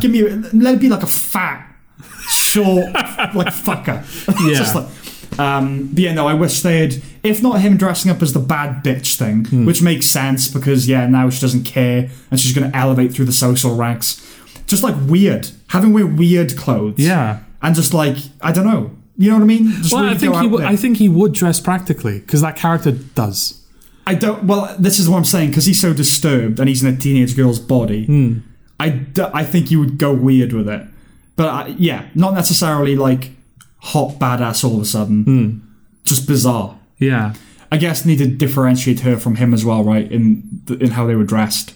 Because he is just dressed in like the black practical clothes. She needed to have something else going on. And it kind of makes sense. Like, she needs to be evil, so I'll dress her up as like queen bitch. Maybe. I get it. You know, it's not ideal, but I thought it was fine. Okay. I just thought it was, and I did enjoy it. I have to say, I enjoyed myself when I watched it, because it was a shallow watch. I knew it wasn't going anywhere. Yeah. Like, it is what it is.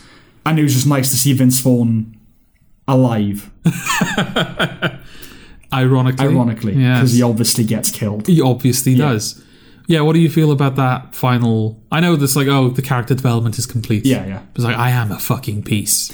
Well, it's what the film deserved. Okay. It's what the film was. It was that film. So, yeah, okay, whatever. You know what I mean? Yeah. Yeah. Oh, fine, be done with you. Well, no, because like I said, I liked it, but it's because I knew it was staying in a certain place. Like Nobody, you know? Yeah.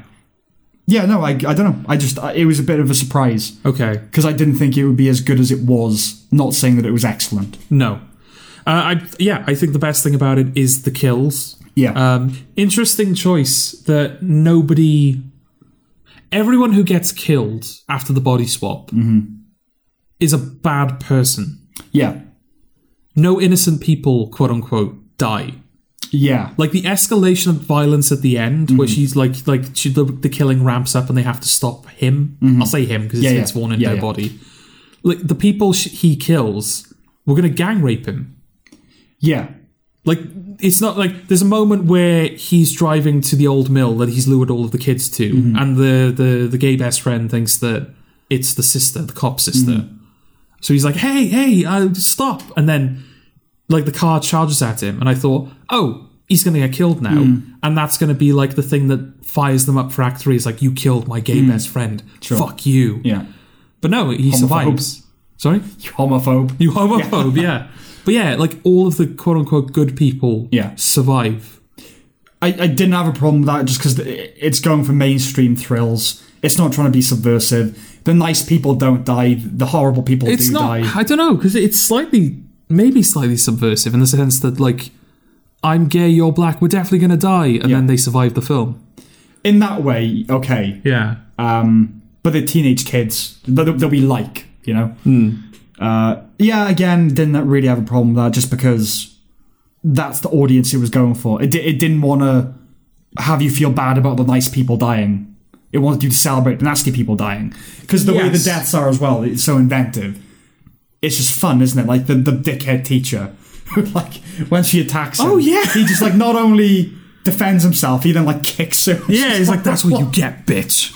It's like, oh, okay, I like that. That's good. The fact that they were going all in on him, not the fact that he was beating up a girl, right? Almost legacy casting, by the way. Oh, is it? Because he's one of the main characters in Ferris Bueller's Day Off. Oh, right. Seminal 80s high school movie. Yes. So him playing the teacher. Okay. That's kind of a bit. Yeah, he's a dick from the start, isn't he? Oh, yeah. He just singles her out. Yeah, like, buddies her, where's your project? It's like, I'm not due until next week. We should have done it this week. Yeah. And you're holding up the class again! And then he, like, slams the table. And then, like, the next class, he's just like, maybe you'd be something if you just focused. Ruck. No, I get the, like, we want to enjoy the kills. So we have to hate the people. Yeah. I'm fine with that. Yeah. Because I think slasher movies do that anyway, right? Yeah. Like, most of the people in them are not likable, so that you get to enjoy the kill. Yeah. But, like, I don't know, one death that, like, lands. Well, in a horror movie, a slasher movie, it's the horrible people and then maybe one that you like. Yeah. So there are stakes. But this film is too flippant for that. It's a comedy. Yeah. It's a comedy with really gory violence in it. Because that's what I mean. Like, when he's trying to convince the friends that he's the girl in Vince Vaughn's body, that is a scene straight out of, like, Freaky Friday. It's innocent. They're doing, like, the dance, they're like handshake, you know? Yeah. Yeah, but, like, because it doesn't really want any gravity to it. Yeah. It's just being completely flippant. And usually that's the kind of thing I wouldn't like. But because it's an 80s pastiche movie, I just allowed it to happen. Do you know what I mean? Okay. I let it wash over me. Maybe that's where we differ then. I didn't dislike it. Yeah. It's not a film that I would stop people from seeing. I think it's just better than I thought it would be. That's a big part of it. Yeah. And it's been a while since I've seen a film where I just had to enjoy myself. Yes. And this was one of them. Okay. Yeah. Yeah, I think that's the distinction, because I don't think I let it I don't think I let it happen for me. Okay, right. You were thinking about it too much. Yeah, there was like a scene pretty much straight away after the body swap where he goes, as the girl now, he goes down to breakfast and he's obviously like, oh, I'm in this body, the things I can do. You can see that look on his face. Yeah. and he's presented with breakfast, and he has like a taste of bacon, and then immediately starts shoveling all of the food into his mouth. Now, obviously, funny scene, because like, oh, look at this person shoving food into their mouth. But I thought, like, if you were going to think about it, the implication is that character has not had a proper meal in quite some time. Yeah. So he's hungry. Yes. And he's like, he's feasting. Ravenous. Yes. Yeah. If you swapped minds, brains, soul, whatever it is, if you swapped consciousness with another person, would you carry your hunger with you? Yeah, this is definitely thinking too much about it. Yes, exactly. Yeah. I think that's why you liked it more than me, is because I had these questions. Okay. Yeah, I think I just got the timbre of it early, like, Sam, just shut off. Okay. Just shut off and allow it to... And for that, I liked it. But, like, I know why they couldn't make it too weird, because, again, they're going for mainstream thrills. But, like, they do the typical thing where he wakes up as her, and then looks in the mirror and just kind of cups his breasts. Yeah. Ooh, there's a lot weirder version of that scene that you could have done. Yeah, fucking starts jilling himself off. Do you know what I mean? Like, Frantically in the mirror. if not that... While staring at the mother. Just... no, or just, like, look... You know what I mean? There's a weirder version of that scene. Yeah. But it's basically going for, like, a PG-13 crowd. If the gore wasn't as gory, then this would easily be a PG-13. Yeah. But the gore bumps it up quite a bit. Yeah. But again, it's fun gore. It's not, like, off-putting gore. It's not it's not horrific. It's... You can laugh at it. Yeah. Yeah. Because it is ridiculous. Yes. Yeah. Okay. Well, I would generally recommend it to people. I would as well. Yeah.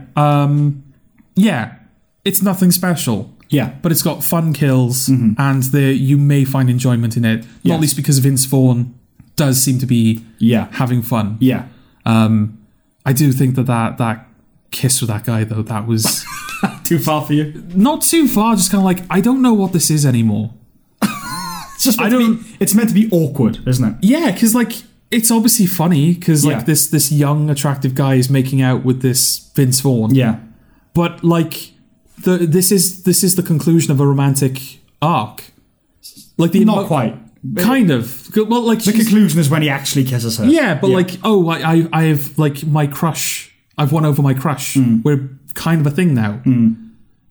So, like, the emotions that fuel that are real, but you're laughing at the action. So, it's like, well, I think I'm slightly confused by this. Well, that's it, isn't it? It's meant to be jarring and a bit weird. Okay. I mean, ultimately, it's a cheap laugh so that they can get a kid to kiss Vince Vaughn. Yeah. Right? That's what that scene is for. Because, I don't think that character really, or any teenage boy would. Yes. That would be like, oh, I really want to, but you're Vince Vaughn. Yeah. So we'll wait. Maybe it would be the other way around. It's like, I want to kiss you now. It's like, great. Wait until you get back into your hot body first before I kiss you as Vince Vaughn. But in a more likeable way, so he doesn't come across as a complete douche. Yeah. But I guess that's what I would be in that situation. No, wait. Yeah. Until you're hot again. Yeah. Female. Just I'll wait until you're female again. Yeah. I'm going for that.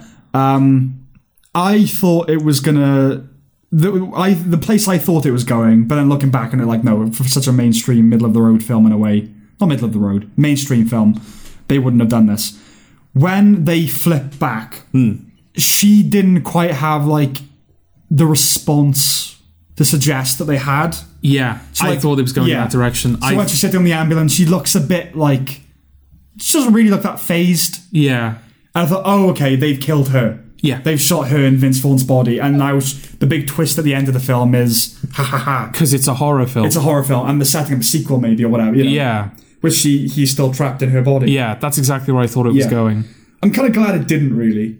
Yeah. Because I saw it coming, for one. And, and the fact that... But it did feel weird. Like when she's back home and in the mother's bed. It's like, what's this building up to? And I thought that was the reveal. She's going to go back to her room and smile devilishly in the mirror. Yeah. But no, it was building up to him being in the house. But, yeah. It might have been like in a more straightforward horror film. Yeah. A less goofy horror film. Yeah. Yes, I could see that happening. It might have been like a 10 Cloverfield Lane situation where it's like the ending doesn't really... 100%. This doesn't work with the film that came before. Yeah, no, I agree. Yeah. I agree. I think that's it then. I think that's it. So we recommend Freaky. We recommend it. Yes. And I think that's it. I think that's it. Yeah. Okay. Well, that was our 50th celebratory 50th episode. Nice, shorter than usual for you. Yes. Yeah. Yes. that's that then. All right then. We'll see you on episode 51 when things might be a little bit different. It might be a little bit different. Yeah. I'm saying no more. Why not? Well, because we will actually by the time this comes out. No, it won't. No? Forget it. I'm wrong. You are wrong. No, the timing. We've got a plan. All right. We've got a plan for you. Apparently, we have Just a plan. watch the plan unfold. All right. Okay. All right. Well, bye then. All right then. Bye. Bye.